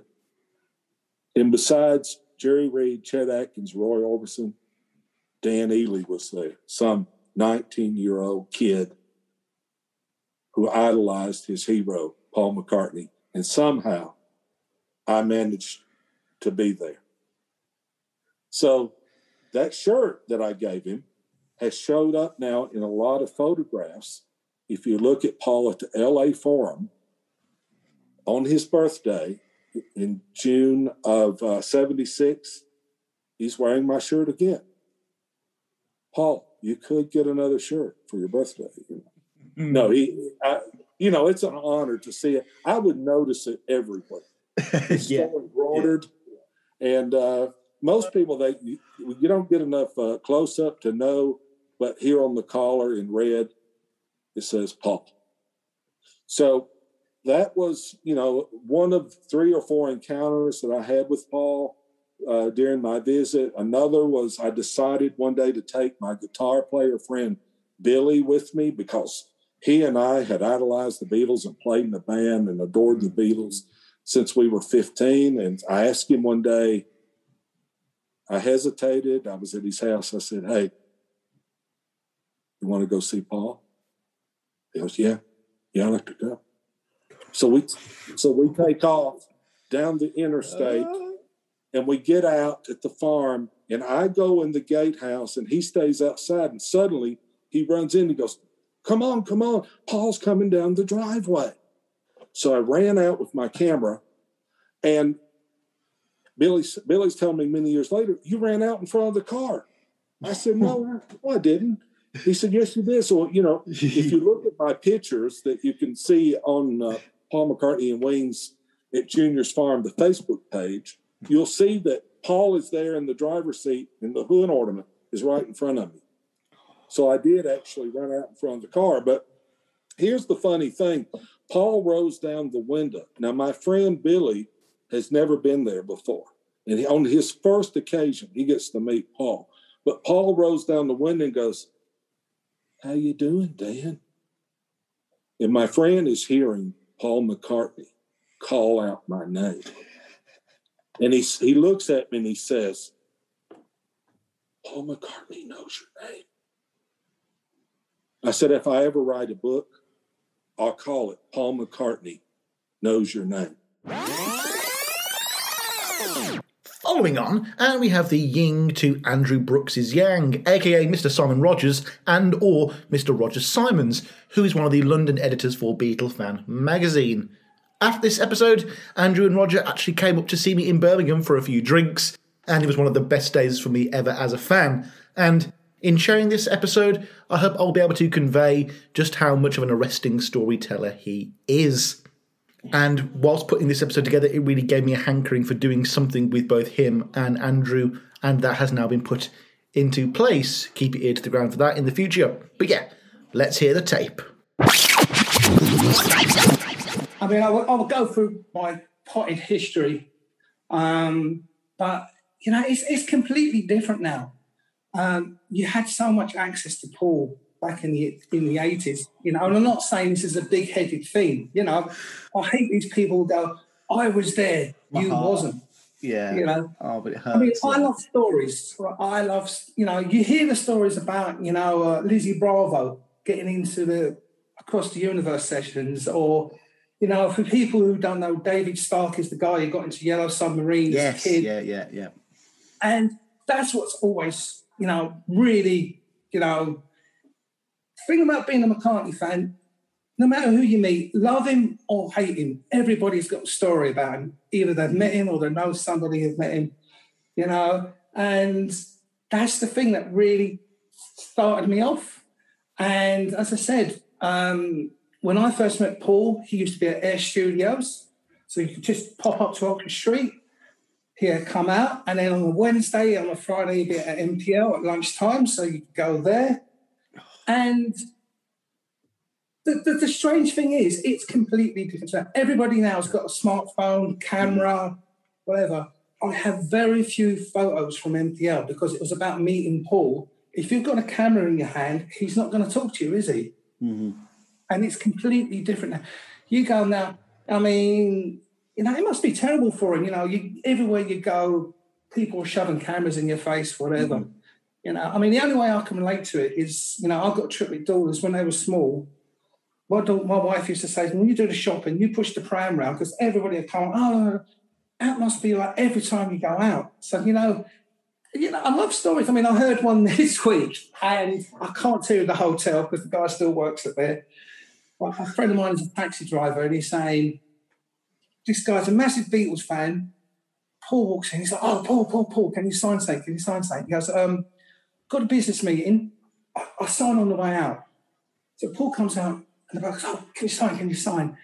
And he goes, we both know that you could get the sack for asking me to sign for you, so I'm not going to sign. As he walked out, the head doorman turned around and said, I don't think the business meeting went too well.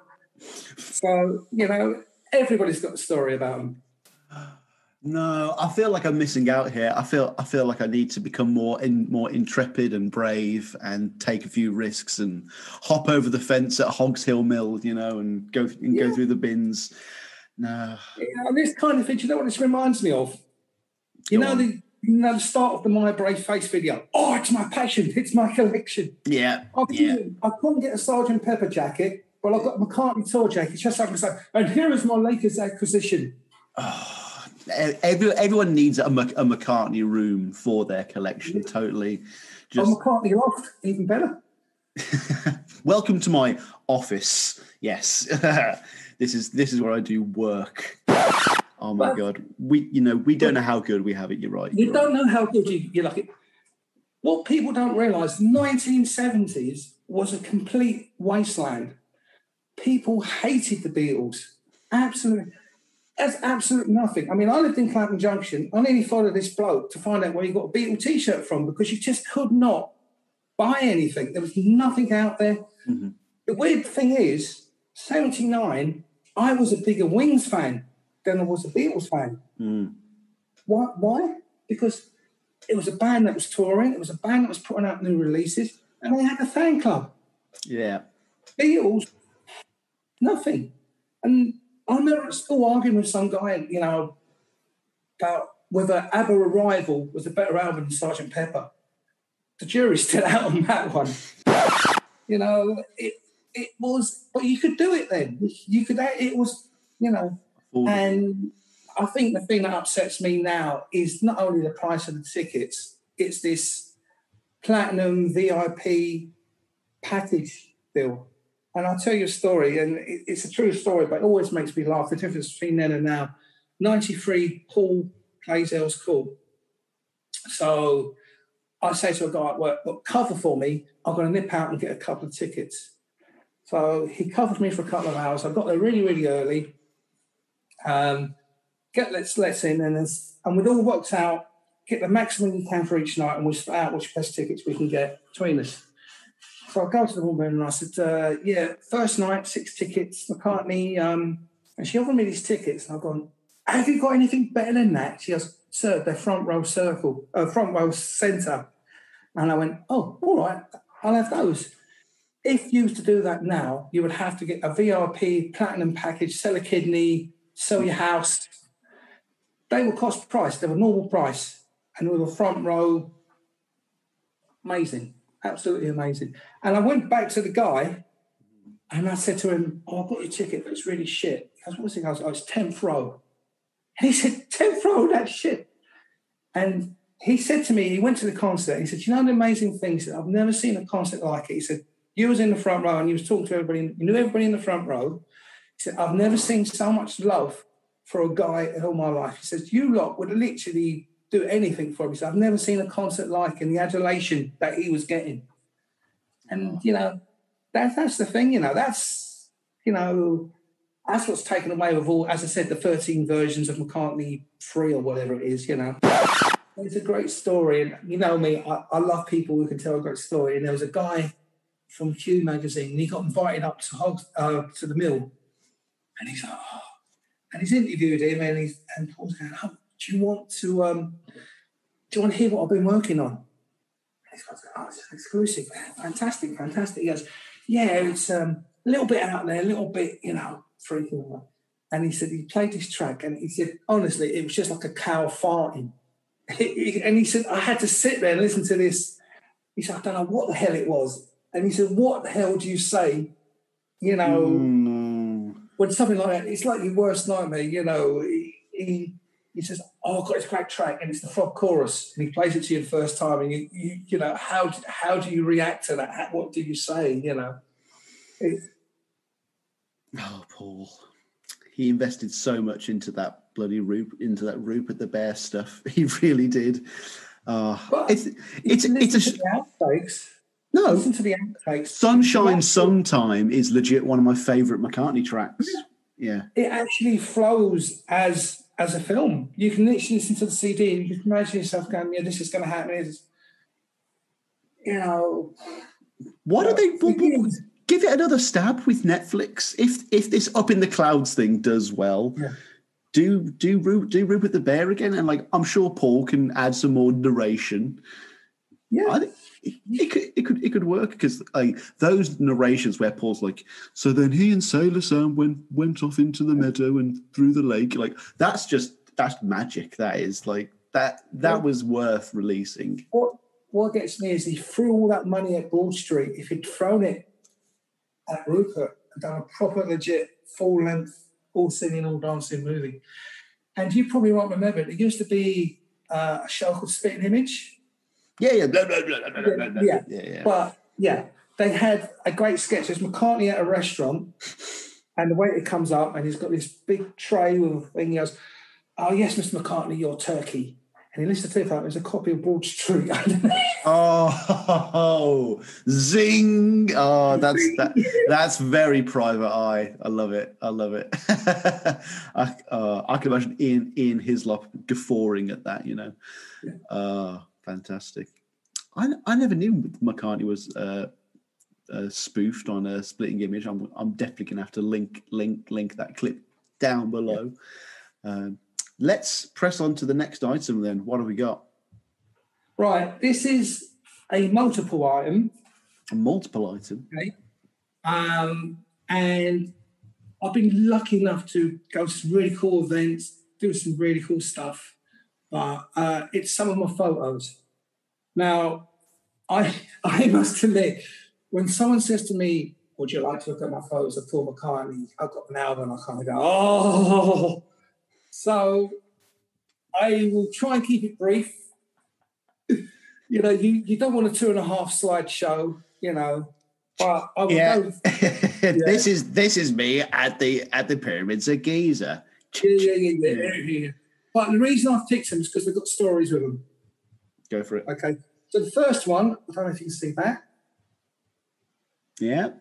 Is that looks like he's at some sort of Lipper event. That is Kew Gardens. Okay. I've actually written the date down here. It's 26th of March 2001. There's a great story about this. It's to launch a scarf range for Linda. He's just started going out with Heather Mills.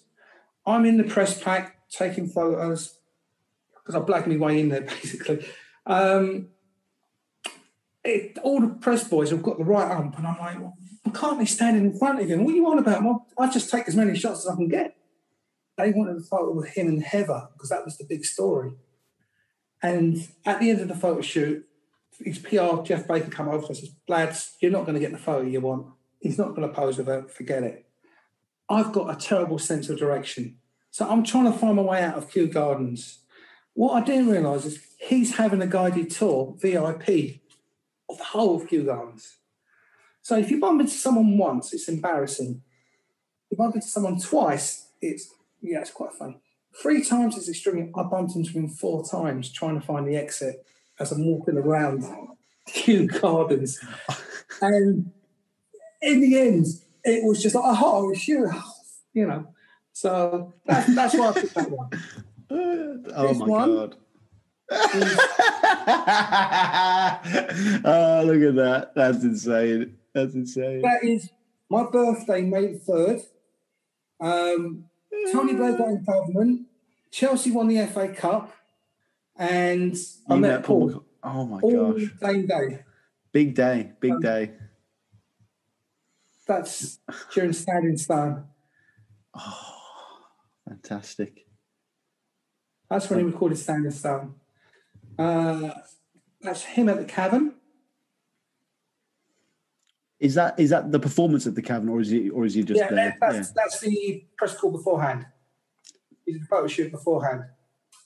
A couple more, and I'll show you something else. So he did the Walker Art Gallery for his paintings. So that's very 2000s, Paul. That the denim jacket and the obviously dyed hair. Yeah. That's such a like. You've noticed the hair color never stays the same. No, I don't like how it's thinner at the top, but it's still got this really kind of thick base to it. It just looks weird. It looks like it's Lego hair. That was Hay and Y when he did the Blackbird signing poetry event. He actually read his poetry, which was an interesting. Nobody's going to sit there and criticise him. Carry on, Paul. And I've got 3 more to show, and I can get the hell out of it.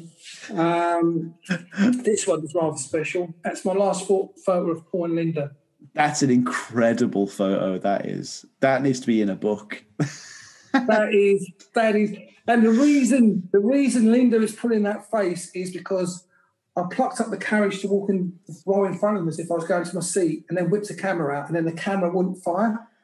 You're standing there going, "Work if I go, work." That's funny. Going, go on, take the photo. And so that's why she's pulling that face. Oh my God. And I'll show you the last photo I took of Paul. And it's quite sad, really, because it was just before COVID broke. So he's not wearing a mask. Now he wears a mask. And he loves it. He says he's got anonymity. Nobody's going to bother him if he's wearing a mask because nobody knows who he is. Mm-hmm. And it's a bit of a plug. So I don't care if what you say is a bit of a plug. Hey. That's Paul leaving Waterstones for the Hey Grand Dude. And the reason I show this is the only time in history I'm going to share a page with a photo by Linda McCartney. Because that's Linda McCartney, 1970. That's Paul now. And that's the only time it's ever going to happen, so that's why I've got it framed. Oh, honestly, one of the best things about this show is seeing the stuff people have framed, because that is the stuff that clearly that people want to protect from all of the elements and from time and from sunlight. That is incredible. Is that mounted publicly, or is that still in the loft? No. That's publicly. That's out.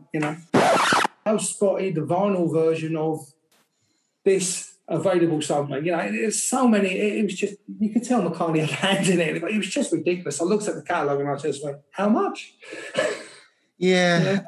Again, it's like, I'm sure that's exactly what Jack White wanted when he signed on to do that, for it to skyrocket to $3,000 on eBay, because that's keeping in the rock and roll spirit, of a live free, die hard, and sell everything for as much as you can on auction websites.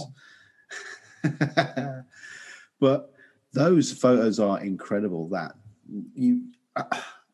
the access people have to Paul and have had to Paul is indescribable, really. I can't even imagine being within 10 feet of him anymore, because he just goes from car to building now. Like, the stereotype of, the Beatles going in from one car to another. Paul literally does that now. I mean, and as I said, I never had a camera with me at MPL because it wasn't about that. It was chatting to the guy and he'd say hello to you, how you doing? And after time he recognises you and, okay, you might not know your name, but it's like, it's that annoying git again, standing there,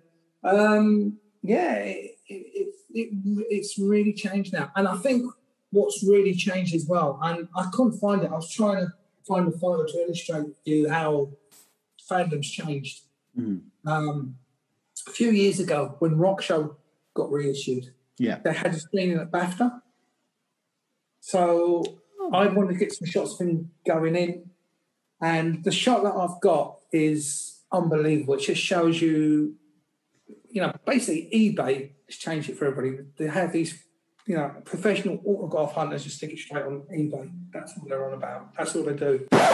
So the security come out to us and said, "Look, if you'll keep calm, he'll sign. Any sign of unhassle will be straight in."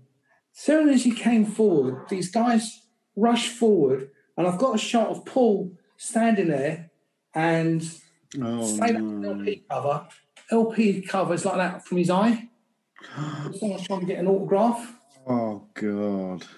And he just run. But that's what it's like now. People see a fast buck and everything. I don't think the fan base would even have grown to what it is with social media, though, because you'd get more clout now from retweeting a photo and putting it on your Instagram page of Paul, rather than having that conversation with him and talking to him about the latest single and having that memory. The scruffs would all have their phones out trying to peek over the wall and be flying drones over his wall, and there'd be no contact. It'd be like where it is now. When I when I met him on my birthday, and I'm not sounding big-headed about it, I was just extremely lucky. He'd walked from Cavendish, and he was just walking down the road into Abbey Road. Stop, talk to the fans. How you doing? Yeah, you want a photo? No problem, no problem. We followed him into Abbey Road. He posed on the steps. None of that would happen now. It would just be straight in, and that's what, that's what saddens me, He's always running late. No matter where he's going, he's always running late, Every time he said, I'm running late. Catch you on the way out. It's... That's hilarious. No, because, you do have the macaganda of, he always stops and gives every fan that little individual moment, but there must be innumerable times where he's just gone, look, I'm really sorry, my taxi's just over there. I need the toilet. I've got to go. I'm really sorry. Yeah, you can imagine it, yeah? He's only human. He's only human. Yeah. Right, let's round this out then. Do we have a final item? We've got two more. Oh! Is that our third? You're right. Short-changing yourself. Oh my gosh, I might re-edit that. Go on. These involve our friend of the show, Dagenham Dave, Andy Brooks. Dagenham Dave. And when Paul did the memorial service for Linda at St Martin in the Fields, I said to Andy, I'll meet you at Charing Cross. And he said, yeah, no problem, meet you at Charing Cross. We go to the service after, see if we can get some photos, pay our respects, whatever. I arrived there early. So I'll go into W.H. Smith's. If you don't know Charing Cross, there was a W.H. Smith's on the concourse. And I'm standing, funny enough, reading Q magazine, minding my own business. 3:30, I'll go and see Andy. Walk out. Andy goes, did you see him? I said, what are you on about? He said, you didn't see him, did you? He says, no. He says, Paul, come off the train. He said, he's walked past you while you're in W.H. Smith's, reading Q magazine, walked past you straight out. He said, I turned up, saw John Hamill, his driver, standing there, twigged what was happening. He said, I couldn't say anything because, and I was like, oh my God. So I had the dubious honour of reading Q magazine while Paul was completely past me. You need mobile. If only mobile phones existed. Get outside now. Get outside right now. And there is one story that I always tell, which is like my favourite story for me. All this stuff is great, but I couldn't show it in the 5 because I have nothing to show for it. It's a memory. I was incredibly lucky, and I'm not saying this to boast, but I'm truly, truly grateful.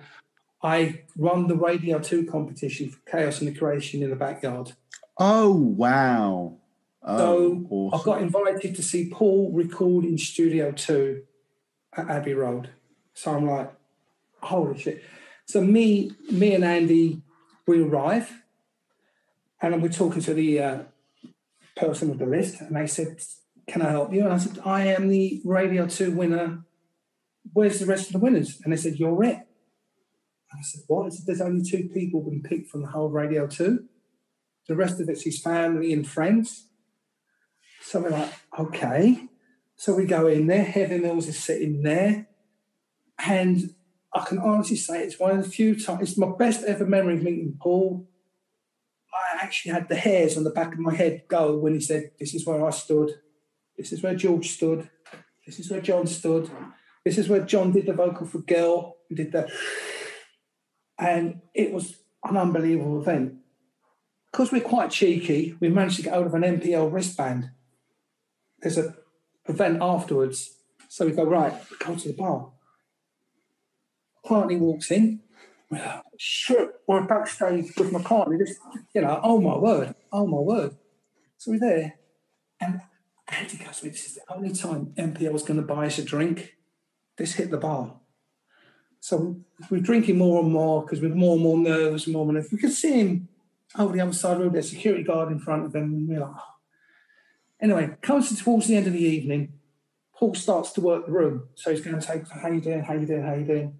And he's coming towards him, towards us. And I go, Danny, this is your one chance. Oh. ask Paul the question that you've always wanted to ask him. And Andy goes, I've got it. Because what he says, no, I'm not going to tell you. It's the one question he's never, ever been asked. So I was like, what is, no. It's all right, he's coming towards us. So he's coming towards us. He's like, takes one, looks at us. Recognises us as fans. Recognises us as pissed fans because you can see this pile of booze and half-eaten packets of Doritos on the table. Walks towards us and then does a 90 degrees out of the building. Completely. Oh no. So, this has been bugging me for years. Has he never told you what? What was the question? So I cornered him in the pub about 2 years ago. I said, Andy, look, this has been keeping me awake for years. What was the question that he was going to ask Paul? He goes, I can't remember. I was pissed. No!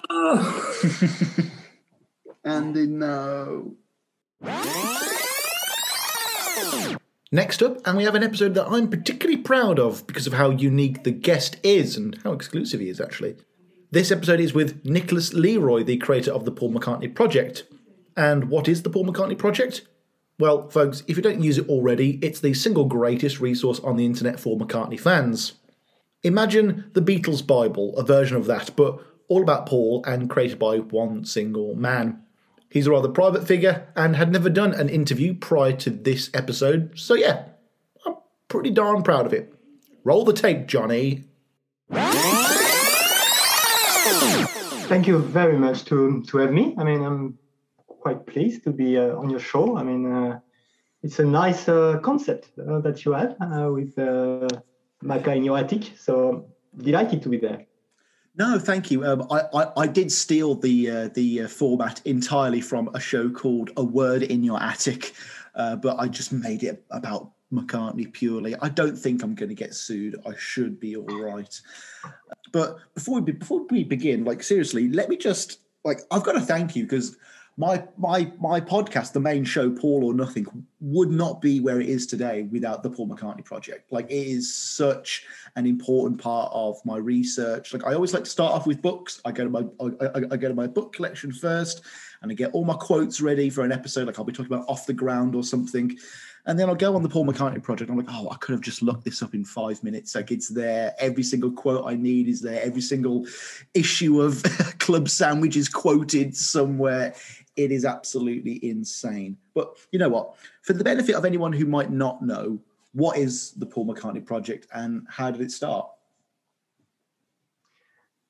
So the Paul McCartney Project is a website started 11 years ago, 2010. And the idea was that, the career of McCartney is rich, from the 60s to now. And it's all about browsing from one thing to another. So when I buy a CD or a vinyl, I like to look at the booklet. I like to see the artist, the players who have sung on this track, on that track. And then I would like to know, okay, this guy has played on this track. Which of the tracks has he played on? And you can't really do that.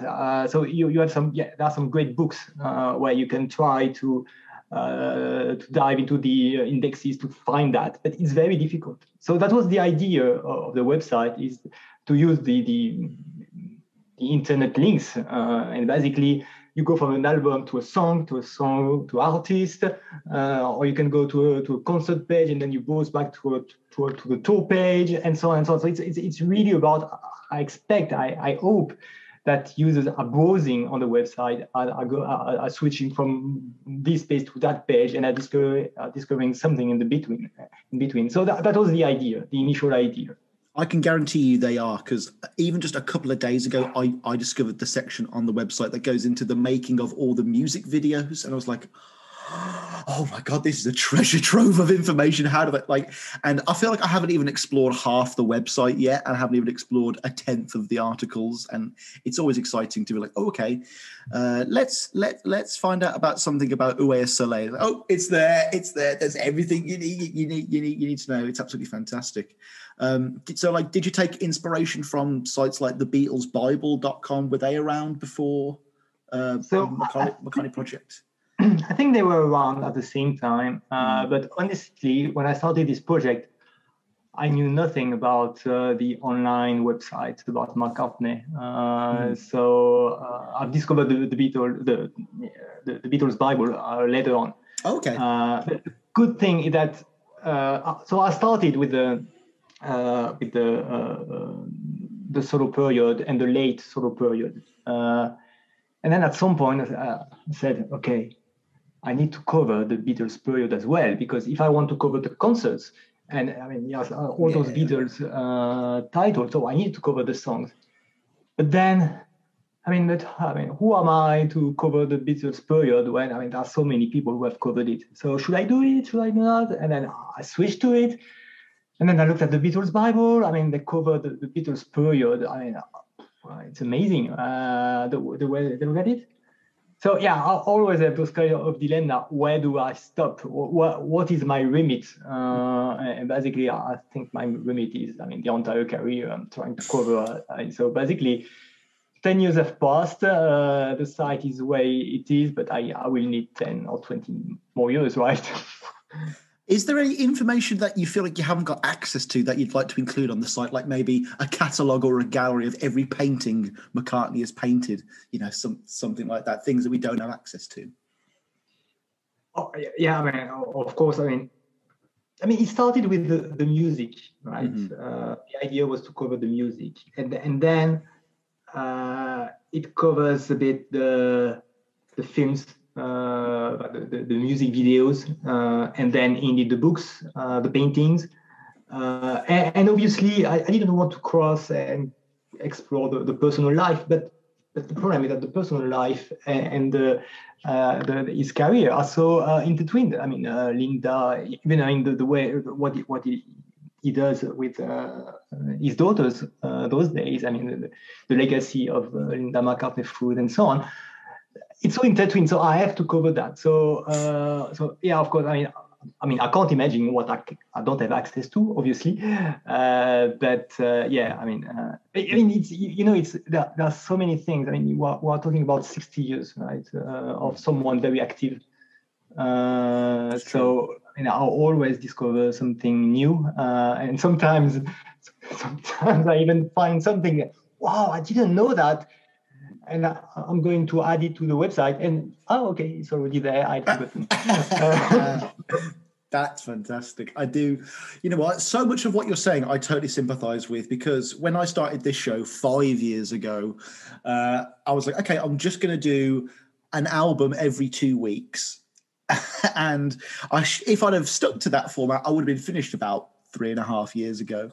And then it's like, oh, okay, well then I'll do a couple of episodes about the music videos, and I'll do a couple of episodes about unreleased tracks, and then suddenly you realise that you're 5 years down the line and you haven't even covered Flaming Pie yet. Like it is a maddeningly expansive catalogue of work, and people say, are we out of Beatles books yet? I'm like, well, no.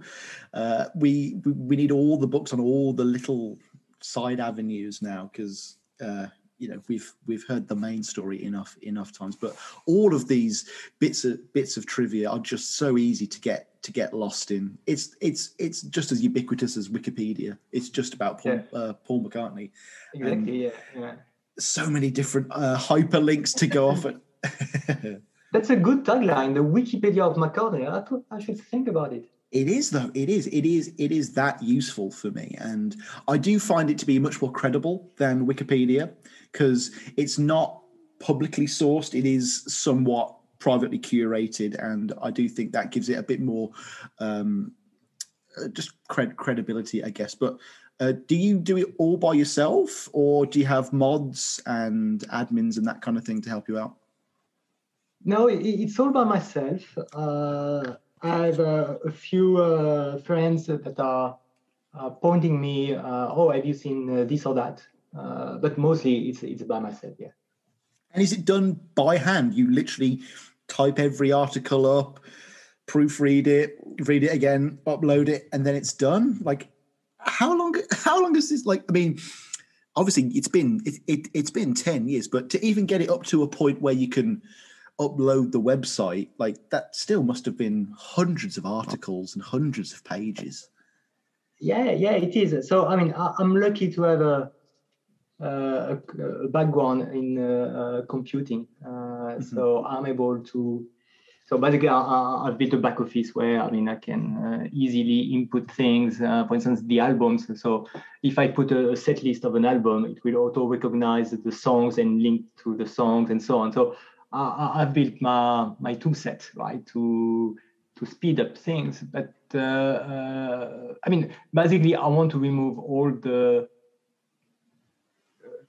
time lost to input things. I really want to concentrate on the content, obviously. So it's still a lot of work. At the moment, I'm digging. I'm covering the White Album, the sessions of the White Album. Man, it's boring. There are so many days.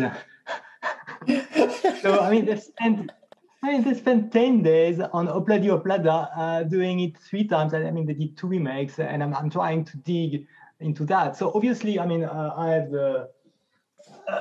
have this here that is thingy. I have the official box set. I have the Beatles Bible, and I'm trying to spin it into something that is unique. The Beatles Bible is really great, but I don't want to copycat what they are doing. I'm just trying to bring a different perspective and still this idea of linking from one page to another and exploring that way. Have you tried to construct the website entirely without opinion? Is it all just fact? There's no kind of spin personally on it? Yeah, that's what I'm trying to do that. And there's something that I don't really like in the fandom. All those forums and so on. I've built. I think that this album is crap. Oh no, I think it's great. And then it goes into everlasting conversations. But I think everyone is entitled to like or not like a song. And I don't really see the point in going into debates, right? And I really don't want my website to be about it's not opinionated. So for instance, as much as I like 8 Arms Told You, there's a lot of opinions in there. Okay, that's interesting, because obviously that's linked at the bottom of Paul McCartney Project quite a lot. There's like a little copy of the book, and I had Chip Manager on the show recently here. That was a great episode. I didn't know there was opinions in that, because I remember I was shocked when I read Revolution in the Head, and half of it's really good analysis, and then the other half is just some guy like me who I don't know just going, "While my guitar gently weeps" sucks, and you're like, "What are you on about? How is this even in a book?" So, So I'm trying to stay away from that. So I'm trying to be really factual, and even if sometimes McCartney has talked about a song in an interview in the 80s and another one in the 90s, and it contradicts himself, right? And even in that case, I'm quoting the two because I think that's also important. The reader can judge what he wants. But yeah, I don't want to take a position. I think the most difficult part when I'm adding some content is when there are discrepancies between the sources. So, for instance, if you have Mark Lewison saying, "Oh, this happened during that session," and then you have another authoritative source saying, no, this happened during that session. And it's very, I mean, in the terms, they are very definitive in the books. Okay, so I have two different views. They seems pretty sure about what they say. I mean, how do I choose, right? So sometimes I don't choose, and I mention it. Levison says A, and this author says B. And sometimes I'm trying to be, to take an opinion. It's quite rare, but yeah, sometimes I'm trying to, and it's usually based on when I correlate with some of the source that I found, right? I think the thing that I really hate is when there are official releases with mistakes in the liner notes. So that, driving me mad. So I mean that happens quite a lot in the archive collection. I don't remember. I think it was Venus and Mars, where there are clearly some mistakes in the booklet. No, that's interesting because one of the main stories that came out this week, it was just in one of the recent news segments I covered in the pod, and the promoter for Jimi Hendrix's first UK tour has recently come out and said that Paul McCartney was definitely not at that show that Jimi Hendrix was at. And it's like, oh, okay, now we've got to reevaluate the last 40 years of stories that Paul has been telling. Oh, no.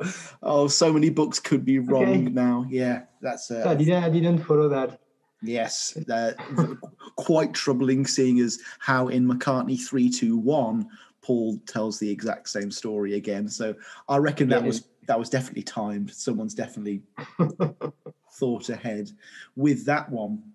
But before we press on to the true subject at hand, what made you decide to be a kind of semi-anonymous figure then? Was it just to avoid the riffraff of the Beatles fandom, or? Well, no, I mean, I'm not looking for fame, right? And I don't necessarily have many entries in the community. So I'm on the Steve Hoffman forum. I was on Bootleg Zone before he died. But I mean, not in an anonymous way. I mean, I have my words, but I didn't contribute much, right? So, and again, I mean, I think it's a question about where do you spend your time? Do I prefer spending my time on forums discussing and changing, or do I prefer spending my time looking at content and adding content? I prefer the second option, right?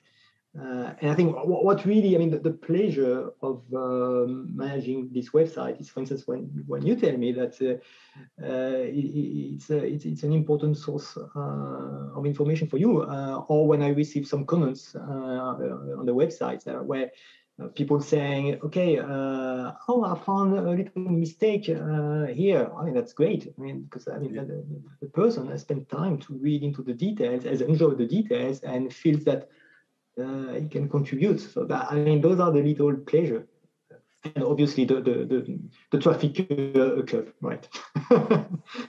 Again, I so relate to that idea of where do you want to spend your time, because something I get quite a lot of flack for from Facebook moderators and admins is when I've got a new episode of the show out, I'll go on to about 50 Paul McCartney Facebook groups, 50 Paul McCartney Facebook pages, 50 Beatles groups, 50 Beatles pages, copy and paste, link.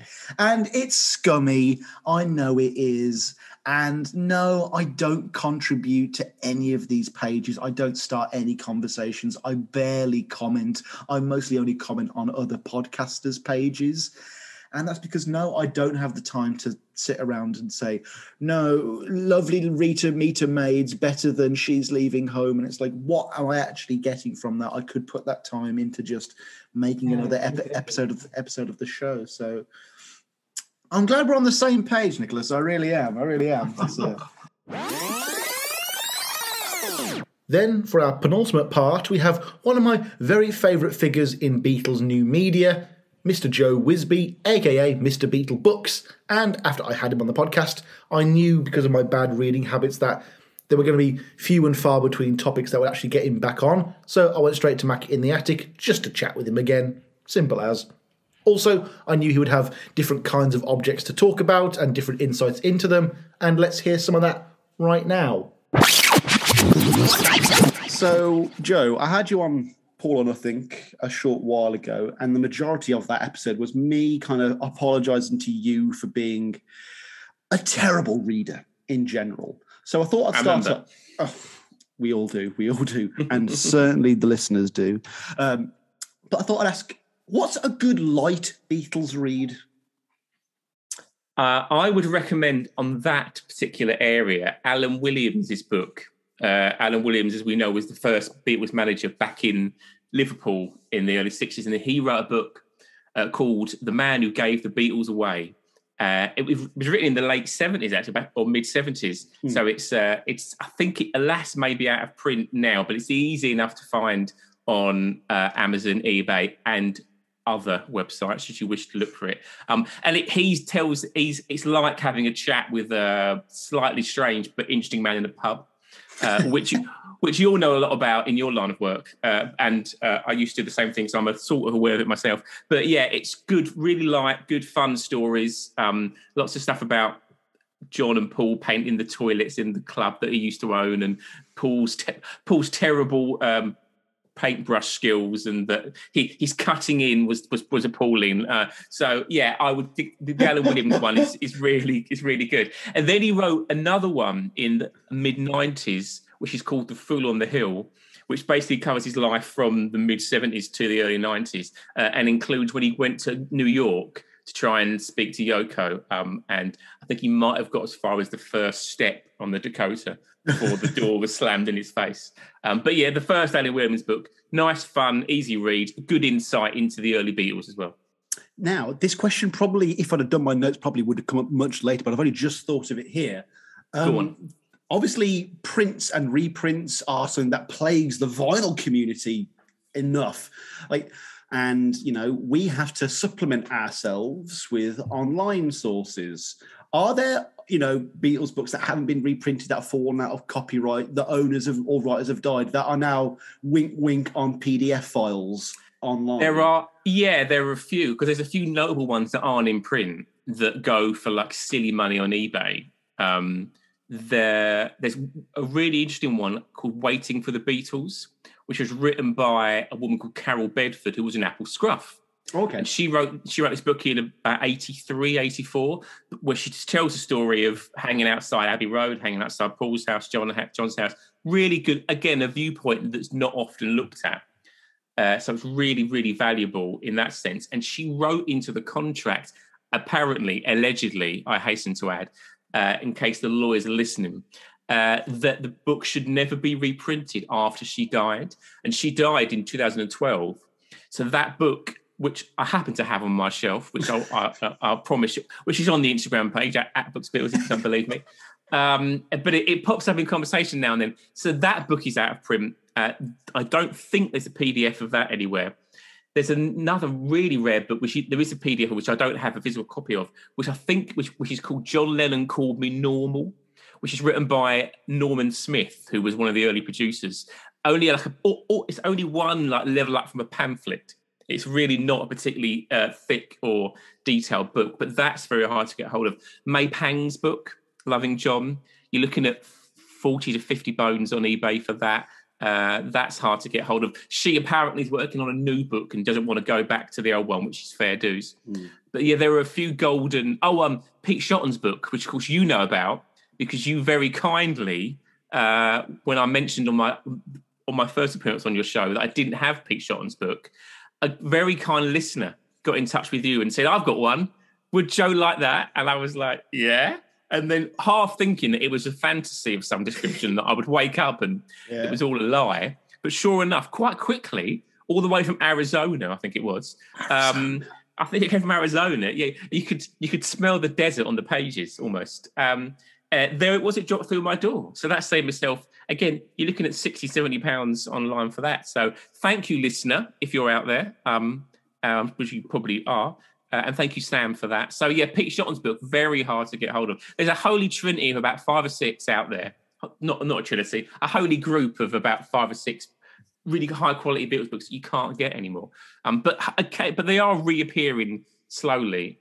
So what was another? There was another one that was Oh, Love Me Do, the Michael Brown, one of the early books that was written about them.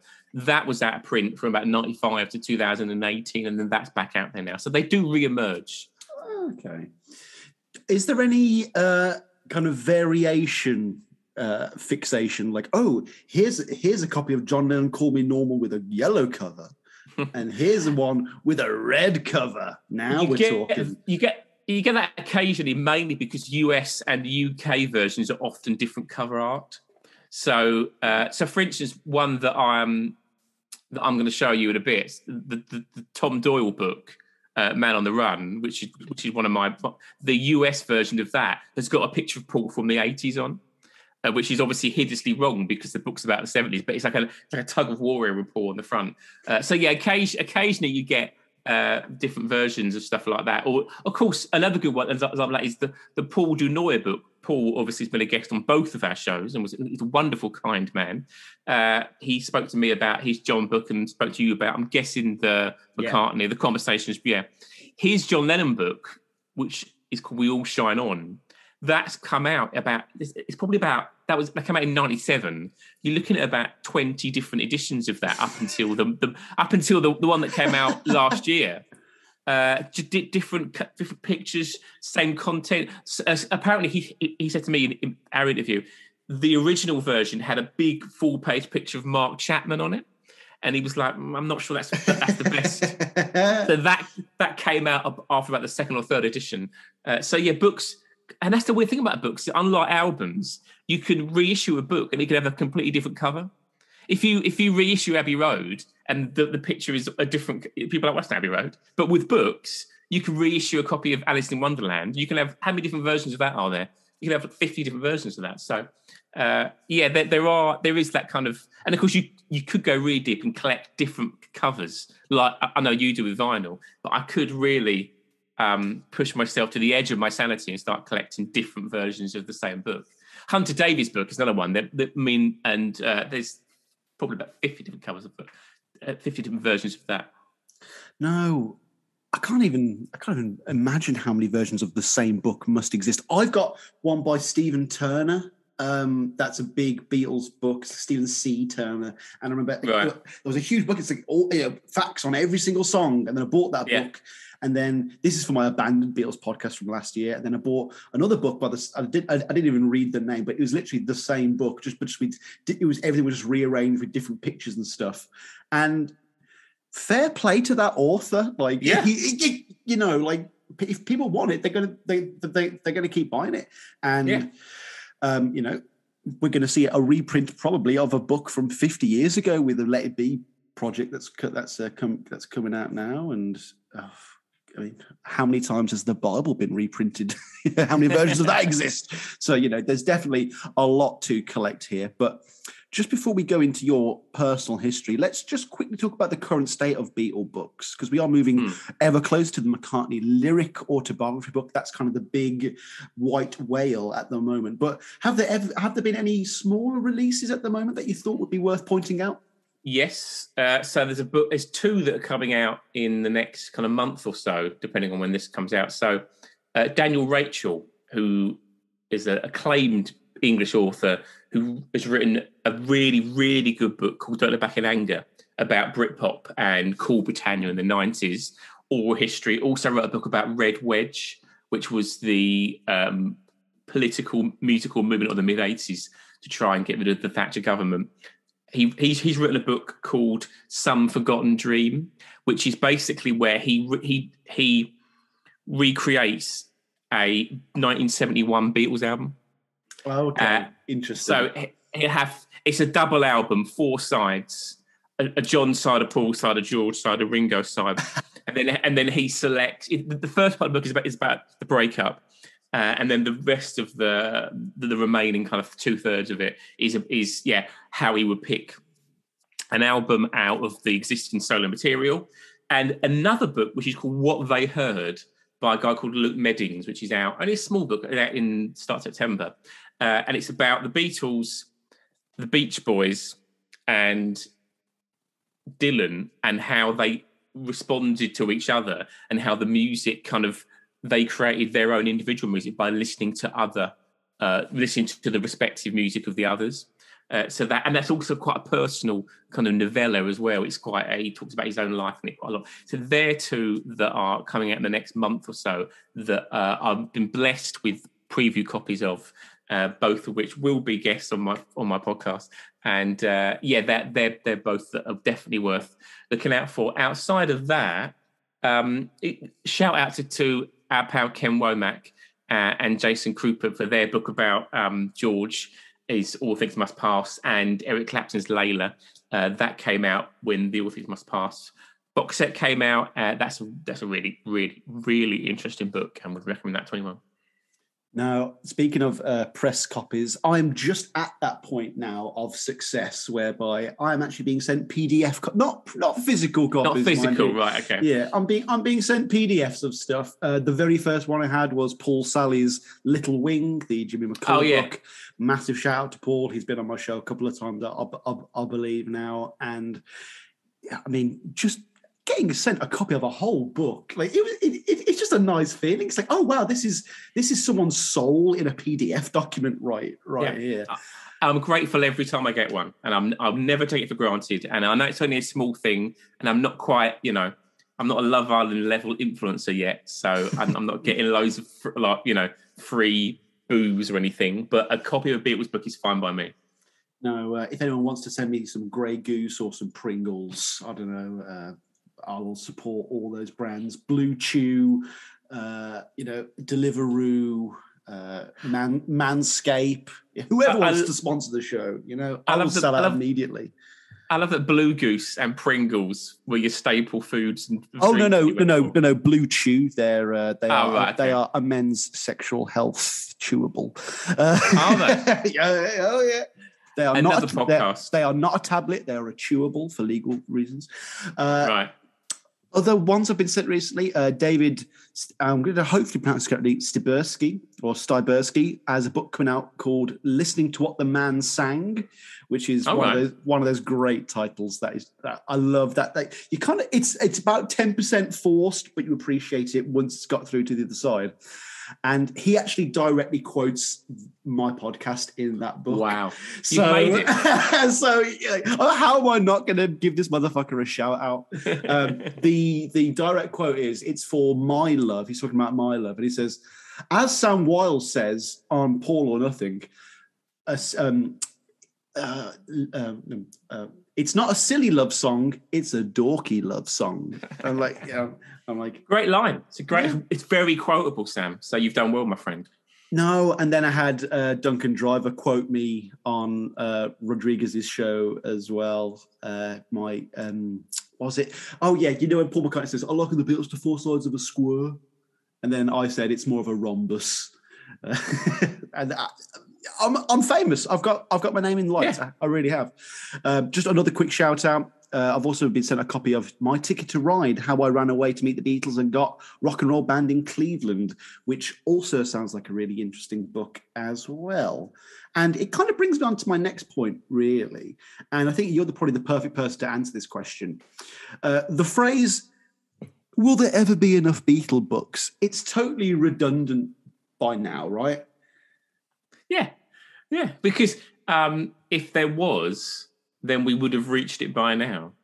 That's the thing. And the key thing for the Beatles story, well, there are two things. Number one, the best thing about the Beatles story is that you can do a book, is that every part of the Beatles story and solo story, for us, for a select proportion of the population, is interesting. So you could do a book about, I think I mentioned this to you before, you could do a book about the press to play sessions, right? Yeah. You could do what a dramatic session that was, where him and Padgham didn't get on. It was a real struggle to get the record made. It flopped hideously when it came out. The production wasn't right. The songs weren't that strong. Drama, right? Not like a Lewison level mighty tome, but you get a good book out of that, right? You get a good book out of George's 1974 American tour that was crazy and strange and weird and not very successful. You can get a book about, I don't know, Junior's Farm or something. You can get a book out of so many elements of the Beatles story. There were things like the Beatles and Drugs book You know, you could get something where you just focus, you hone in on something individual on their story as a group. How or a how solo would that artist. book not come out before? That's what I want to know. Yeah, that book yeah. is like that should have been out 1984, written by Jeffrey Giuliano, been a real salacious hit piece. And no, we're still in the 2020s, and we're only just like, oh yeah, women and people of color can also write books about the Beatles as well. There's that, and of course the thing is looking at something like Rob Sheffield's book, which I'm sure you're familiar with, Jimmy and the Beatles.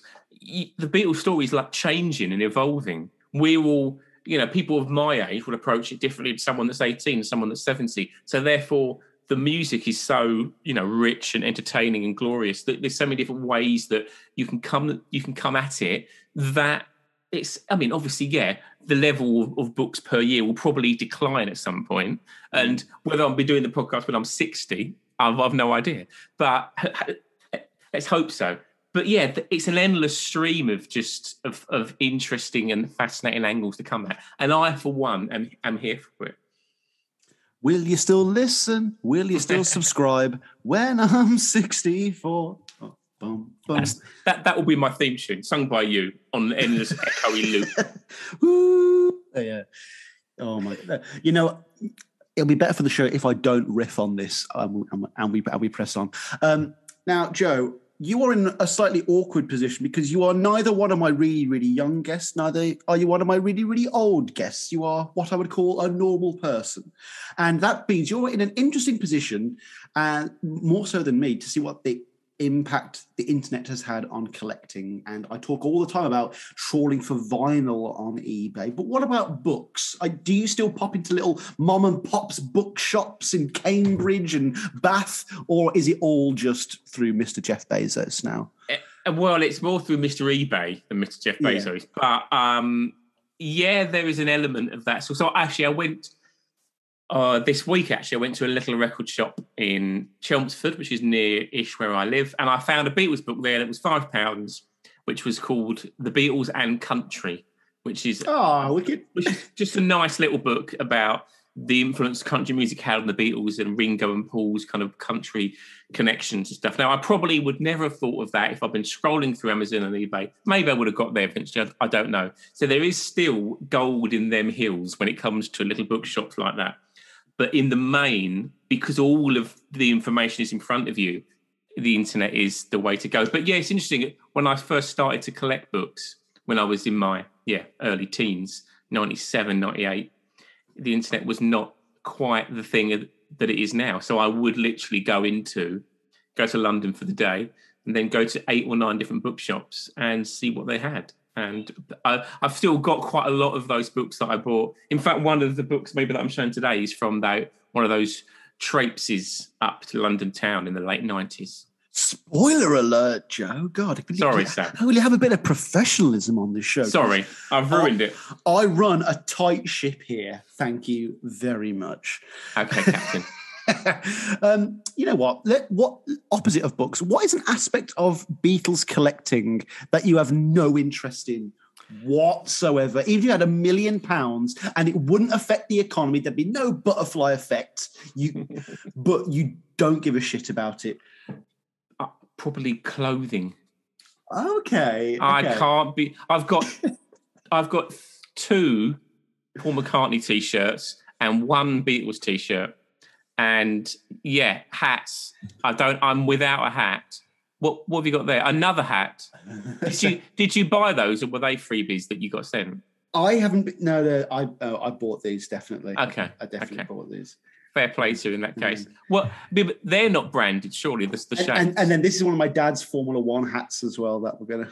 Mild, a Benetton. It looks like. Was that a Benetton? This is Mile 7. Mile 7. Yeah.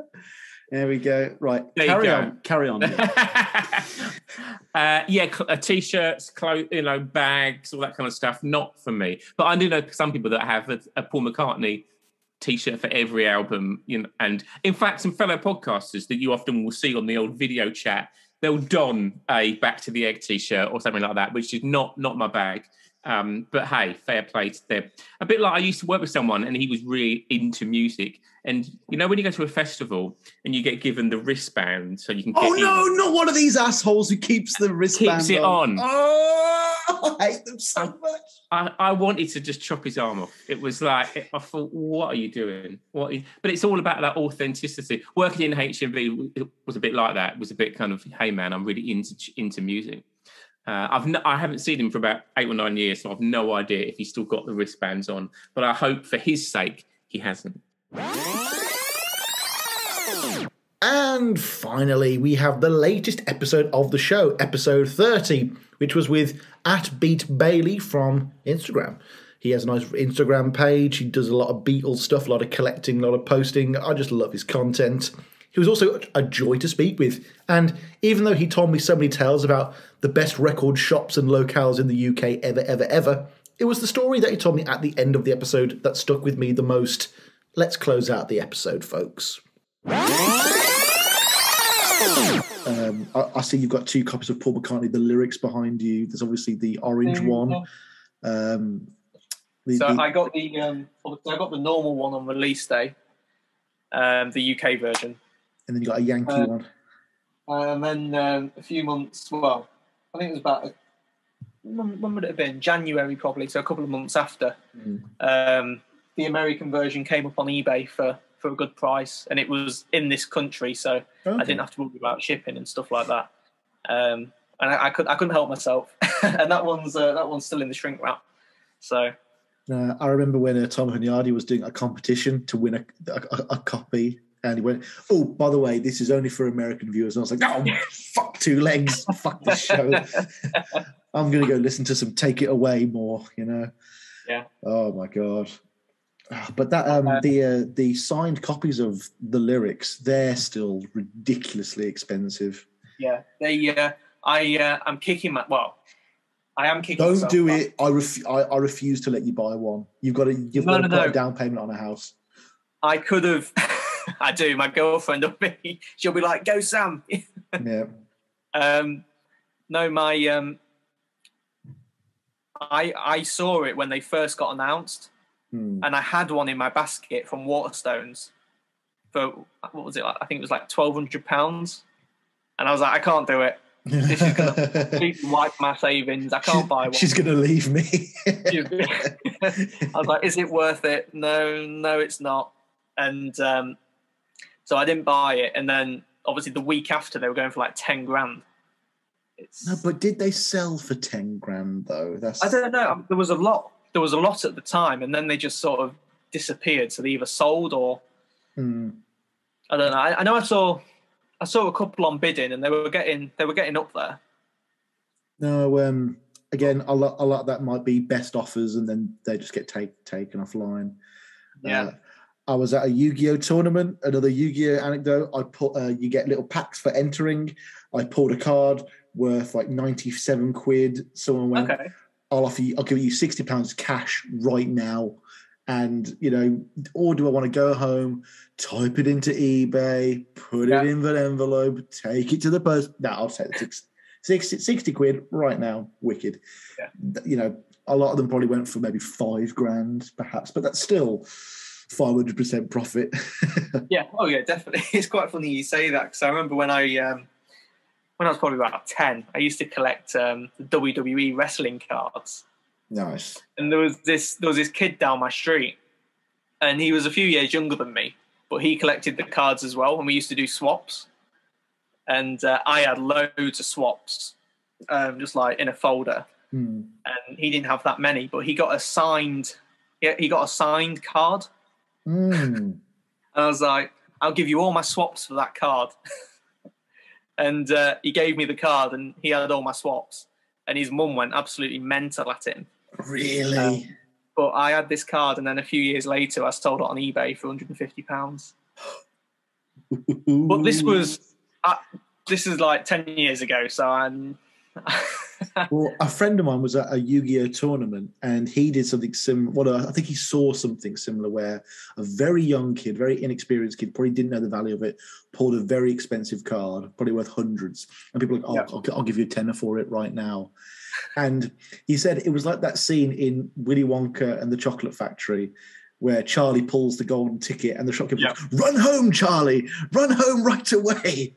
And like this kid just scarpered with his very expensive car with his grown, sweaty 35-plus-year-old men chasing after him physically. Oh, but like, you know, could you imagine running through Beetlefest with a mint copy of the butcher cover in your hands, holding it loosely for someone to grab, you know? Crazy, isn't it? Be a fire hazard, you'd cause a panic. Right, come on. Right. Let's wrap this up. Number 5. My last album, and then I've got a little bonus, but I'll be quick. Oh, okay. So I've got loads of the 89-90 World Tour stuff, but I decided to show my limited collection of New World Tour stuff because I think it's a little bit more interesting. So I've got my little Earl's Court Andy, which is that's pretty cool. So Paul can just stay there for this bit. I love that. I love the framing. Oh my god! What the hell is this? What is this? So this is a limited edition Paul McCartney New World Tour Collection box set. Which this was another eBay bargain. Like an absolute, it was that much of a steal that when it arrived wrapped up, I opened it and a note fell out from the guy who sold it saying, "Enjoy your bargain." Wow. So inside, I'm fucking speechless. I'm never normally this speechless. Oh, the shirt. Oh. So you got a New World Tour shirt still in the wrapper. Yeah, which is pretty cool. Yeah, well, very cool. Try and get this out without ripping it. Do not rip it. Take your time. So this is just the standard tour program, but in the paper bag. Jesus Christ. Which is unopened. Very nice. Yeah. I don't want to open that, and then it's got Off the Ground, Unplugged, and Wings Greatest. I mean, what a cool box set! Oh, at the time, that MTV Unplugged one was fucking rare as well. Yeah, it's such a cool box set, and it also came with the New World Tour pin badge. Oh my god! Which that alone sells for quite a bit on eBay. It's so to get it in the box set was really nice. What a nice little triumvirate of albums to put together. You got the new album. It's a nice set. Yeah. Well, I hadn't seen or known of it until I saw it on eBay, and ended up winning it for the opening bid, which was which I didn't expect. Because there's the Flowers in the Dirt one, but that was like a Japanese exclusive. Like you get Party on it and stuff like that. Oh yeah, I've got the. I think I've got the vinyl, because there was the vinyl and the CD version of the Flowers in the Dirt one, wasn't there? Mm-hmm. But there hasn't been stuff like that since. I mean, maybe, you know, I know Linda was a big part in making sure there was lots of merch, and you know, there wasn't a Flaming Pie tour. Linda wasn't around at that point, so a lot of the kind of ephemera merch just kind of vanished until things like the suitcase. You know, I don't know of a Chaos and Creation pin, you know? No. No, which is a shame. Anything like that. Just want as much merch as possible.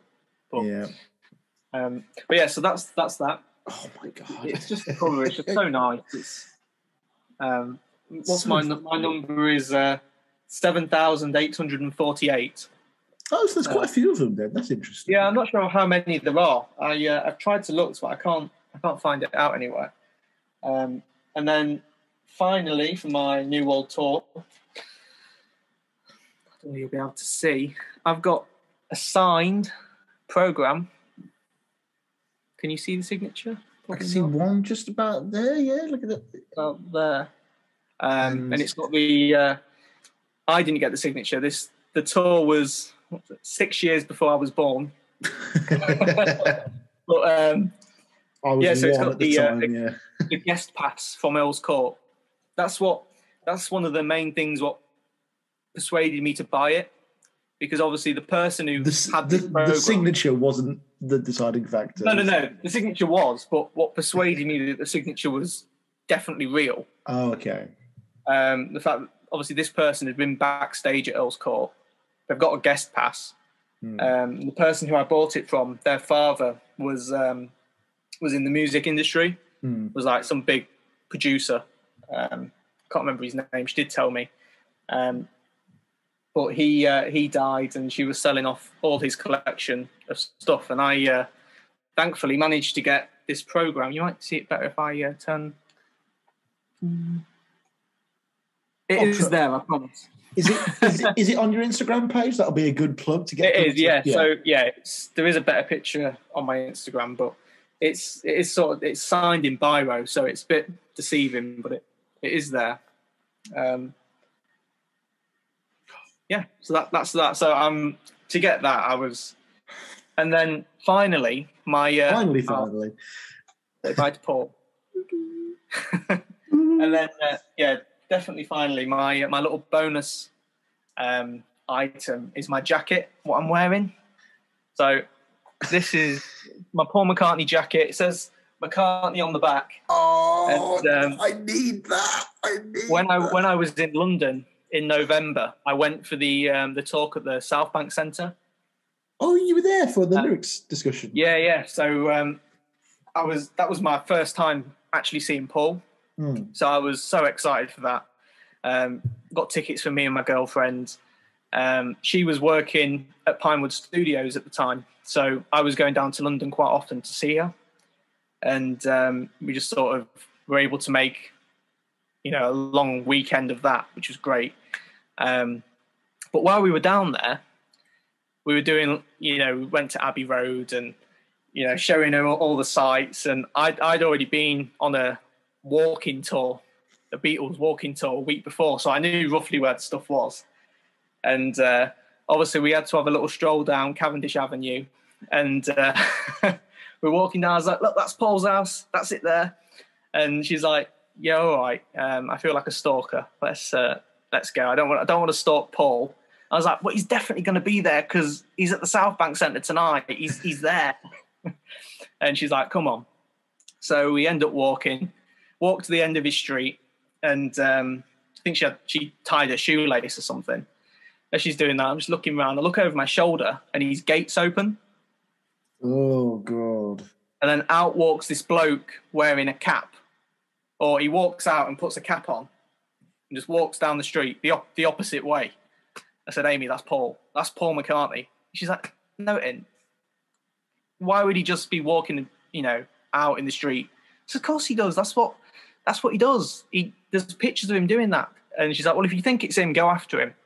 I was like, what, really? Bye. So he was like FaceTiming, or he was on his phone or something. So he was walking quite slow. So I started walking, and then I picked up the pace a little bit. I never ran. I just did a bit of a quick walk. I want to make it clear to the court. I didn't run after him. I did a bit of a quick walk and stayed behind to make sure that it was him. And I was a distance away, but I could tell it was him. Oh my God! I couldn't believe it. I was like, "This is Paul McCartney." And at the end of the street, he walks into this park, and it's just like a little. It was a little park, and I'm walking behind him, and he then stands and reads one of the signs. There's like a sign about a tree, and he's just stood there reading it. And I sort of walk. By this point, I'm still just in the back of him. I haven't seen him. So I walk round and I get at the side of him, and it's definitely him. And I'm like, Paul. He just goes, yeah. Yeah. So, I'm a massive fan. I'm coming to see you at the South Bank Centre tonight. And he's like, oh, right, oh, cool, And I didn't know what to say. And he's just having a conversation with me. He's like, oh, so where are you from? And then he says, oh, I was wearing this jacket. He's like, oh, I can see you're a massive fan. And he points. He touched my jacket. Oh my God. Ran his fingers over his autograph. And we were just talking, and I didn't know what to say. I mean, there's so many things I could have said, and I just didn't. Where's the Cold Cuts album, Paul, please? Yeah.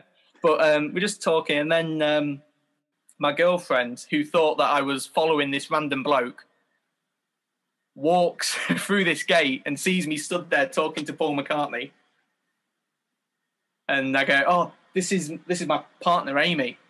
And he puts his hand out, shakes her hand, and says, "Hello, partner." He was so funny. He was, it was. And I was like, "Oh, where's my handshake?" and then he turned and shook my hand, and then he just says, "Oh yeah, we're allowed to do that now." He's going on about how after COVID we're now allowed to shake hands. Yeah, and fucking hell. It was crazy, and the whole time I'm talking to him, I don't know what to say, but in the back of my mind, I think this was literally 2 days after that article got released about him not signing autographs. Yeah. Oh my God. And he just wanted to have conversations with people and stuff. I'm like, oh no, but I haven't got it signed, but in my backpack, I did have McCartney 3. And I said before we left, I'll take just a CD, just in case we see him, and in case he'll sign something. I'll just take it in case. And obviously, in my mind, it was this, he's not going to sign it. It was just after this interview, this article that got released. And I said, "Paul, would you mind having a picture with me?" I thought the picture would be the safer option than getting him to sign something after that. And he said no. But he was very nice about it. He was like, "No, he's like, I don't do pictures, but this is a nice moment between me and you." I was like, "Yeah, you know what? That's nice, Paul." I was just like, "Yeah, no, thank you, no worries, thank you." I just kept saying thank you. But yeah, he was just like, "This is a nice moment between me and you." And then he was like, "It's good to meet you, Bailey. I'll see you tonight." And that was it. And then it's crazy. That was it. And then all day, I was like, "I just met Paul McCartney. I met Paul McCartney." It's fucking hell, folks. We were not prepped. There was no pre-discussion of what we were going to talk about. This is all. I'm just a speechless. But yeah, so it was a bit of a anticlimax because I was so looking forward to seeing him at the South Bank Centre. And then after meeting him and shaking his hands, it didn't really live up to being right there. I said, "We don't really need to go tonight now." Obviously, we did, and it was great. But it was just like, I've met him. It was that was the one thing that, it's like one of them bucket list things where you never think it's going to happen. But I'd love to meet Paul, and I did. I just I don't really have anything to show for it, apart from obviously my memories. Well, that's one hell of an item number 6. So that was my little bonus item. You've got to go see him live now. Oh yeah, it's yeah. I'm trying not to buy as many records, so just in I'll case. Yeah. No, there's no announcement at the time of recording for Got Back to come to the UK, but it has to. It has to. It has to at some point.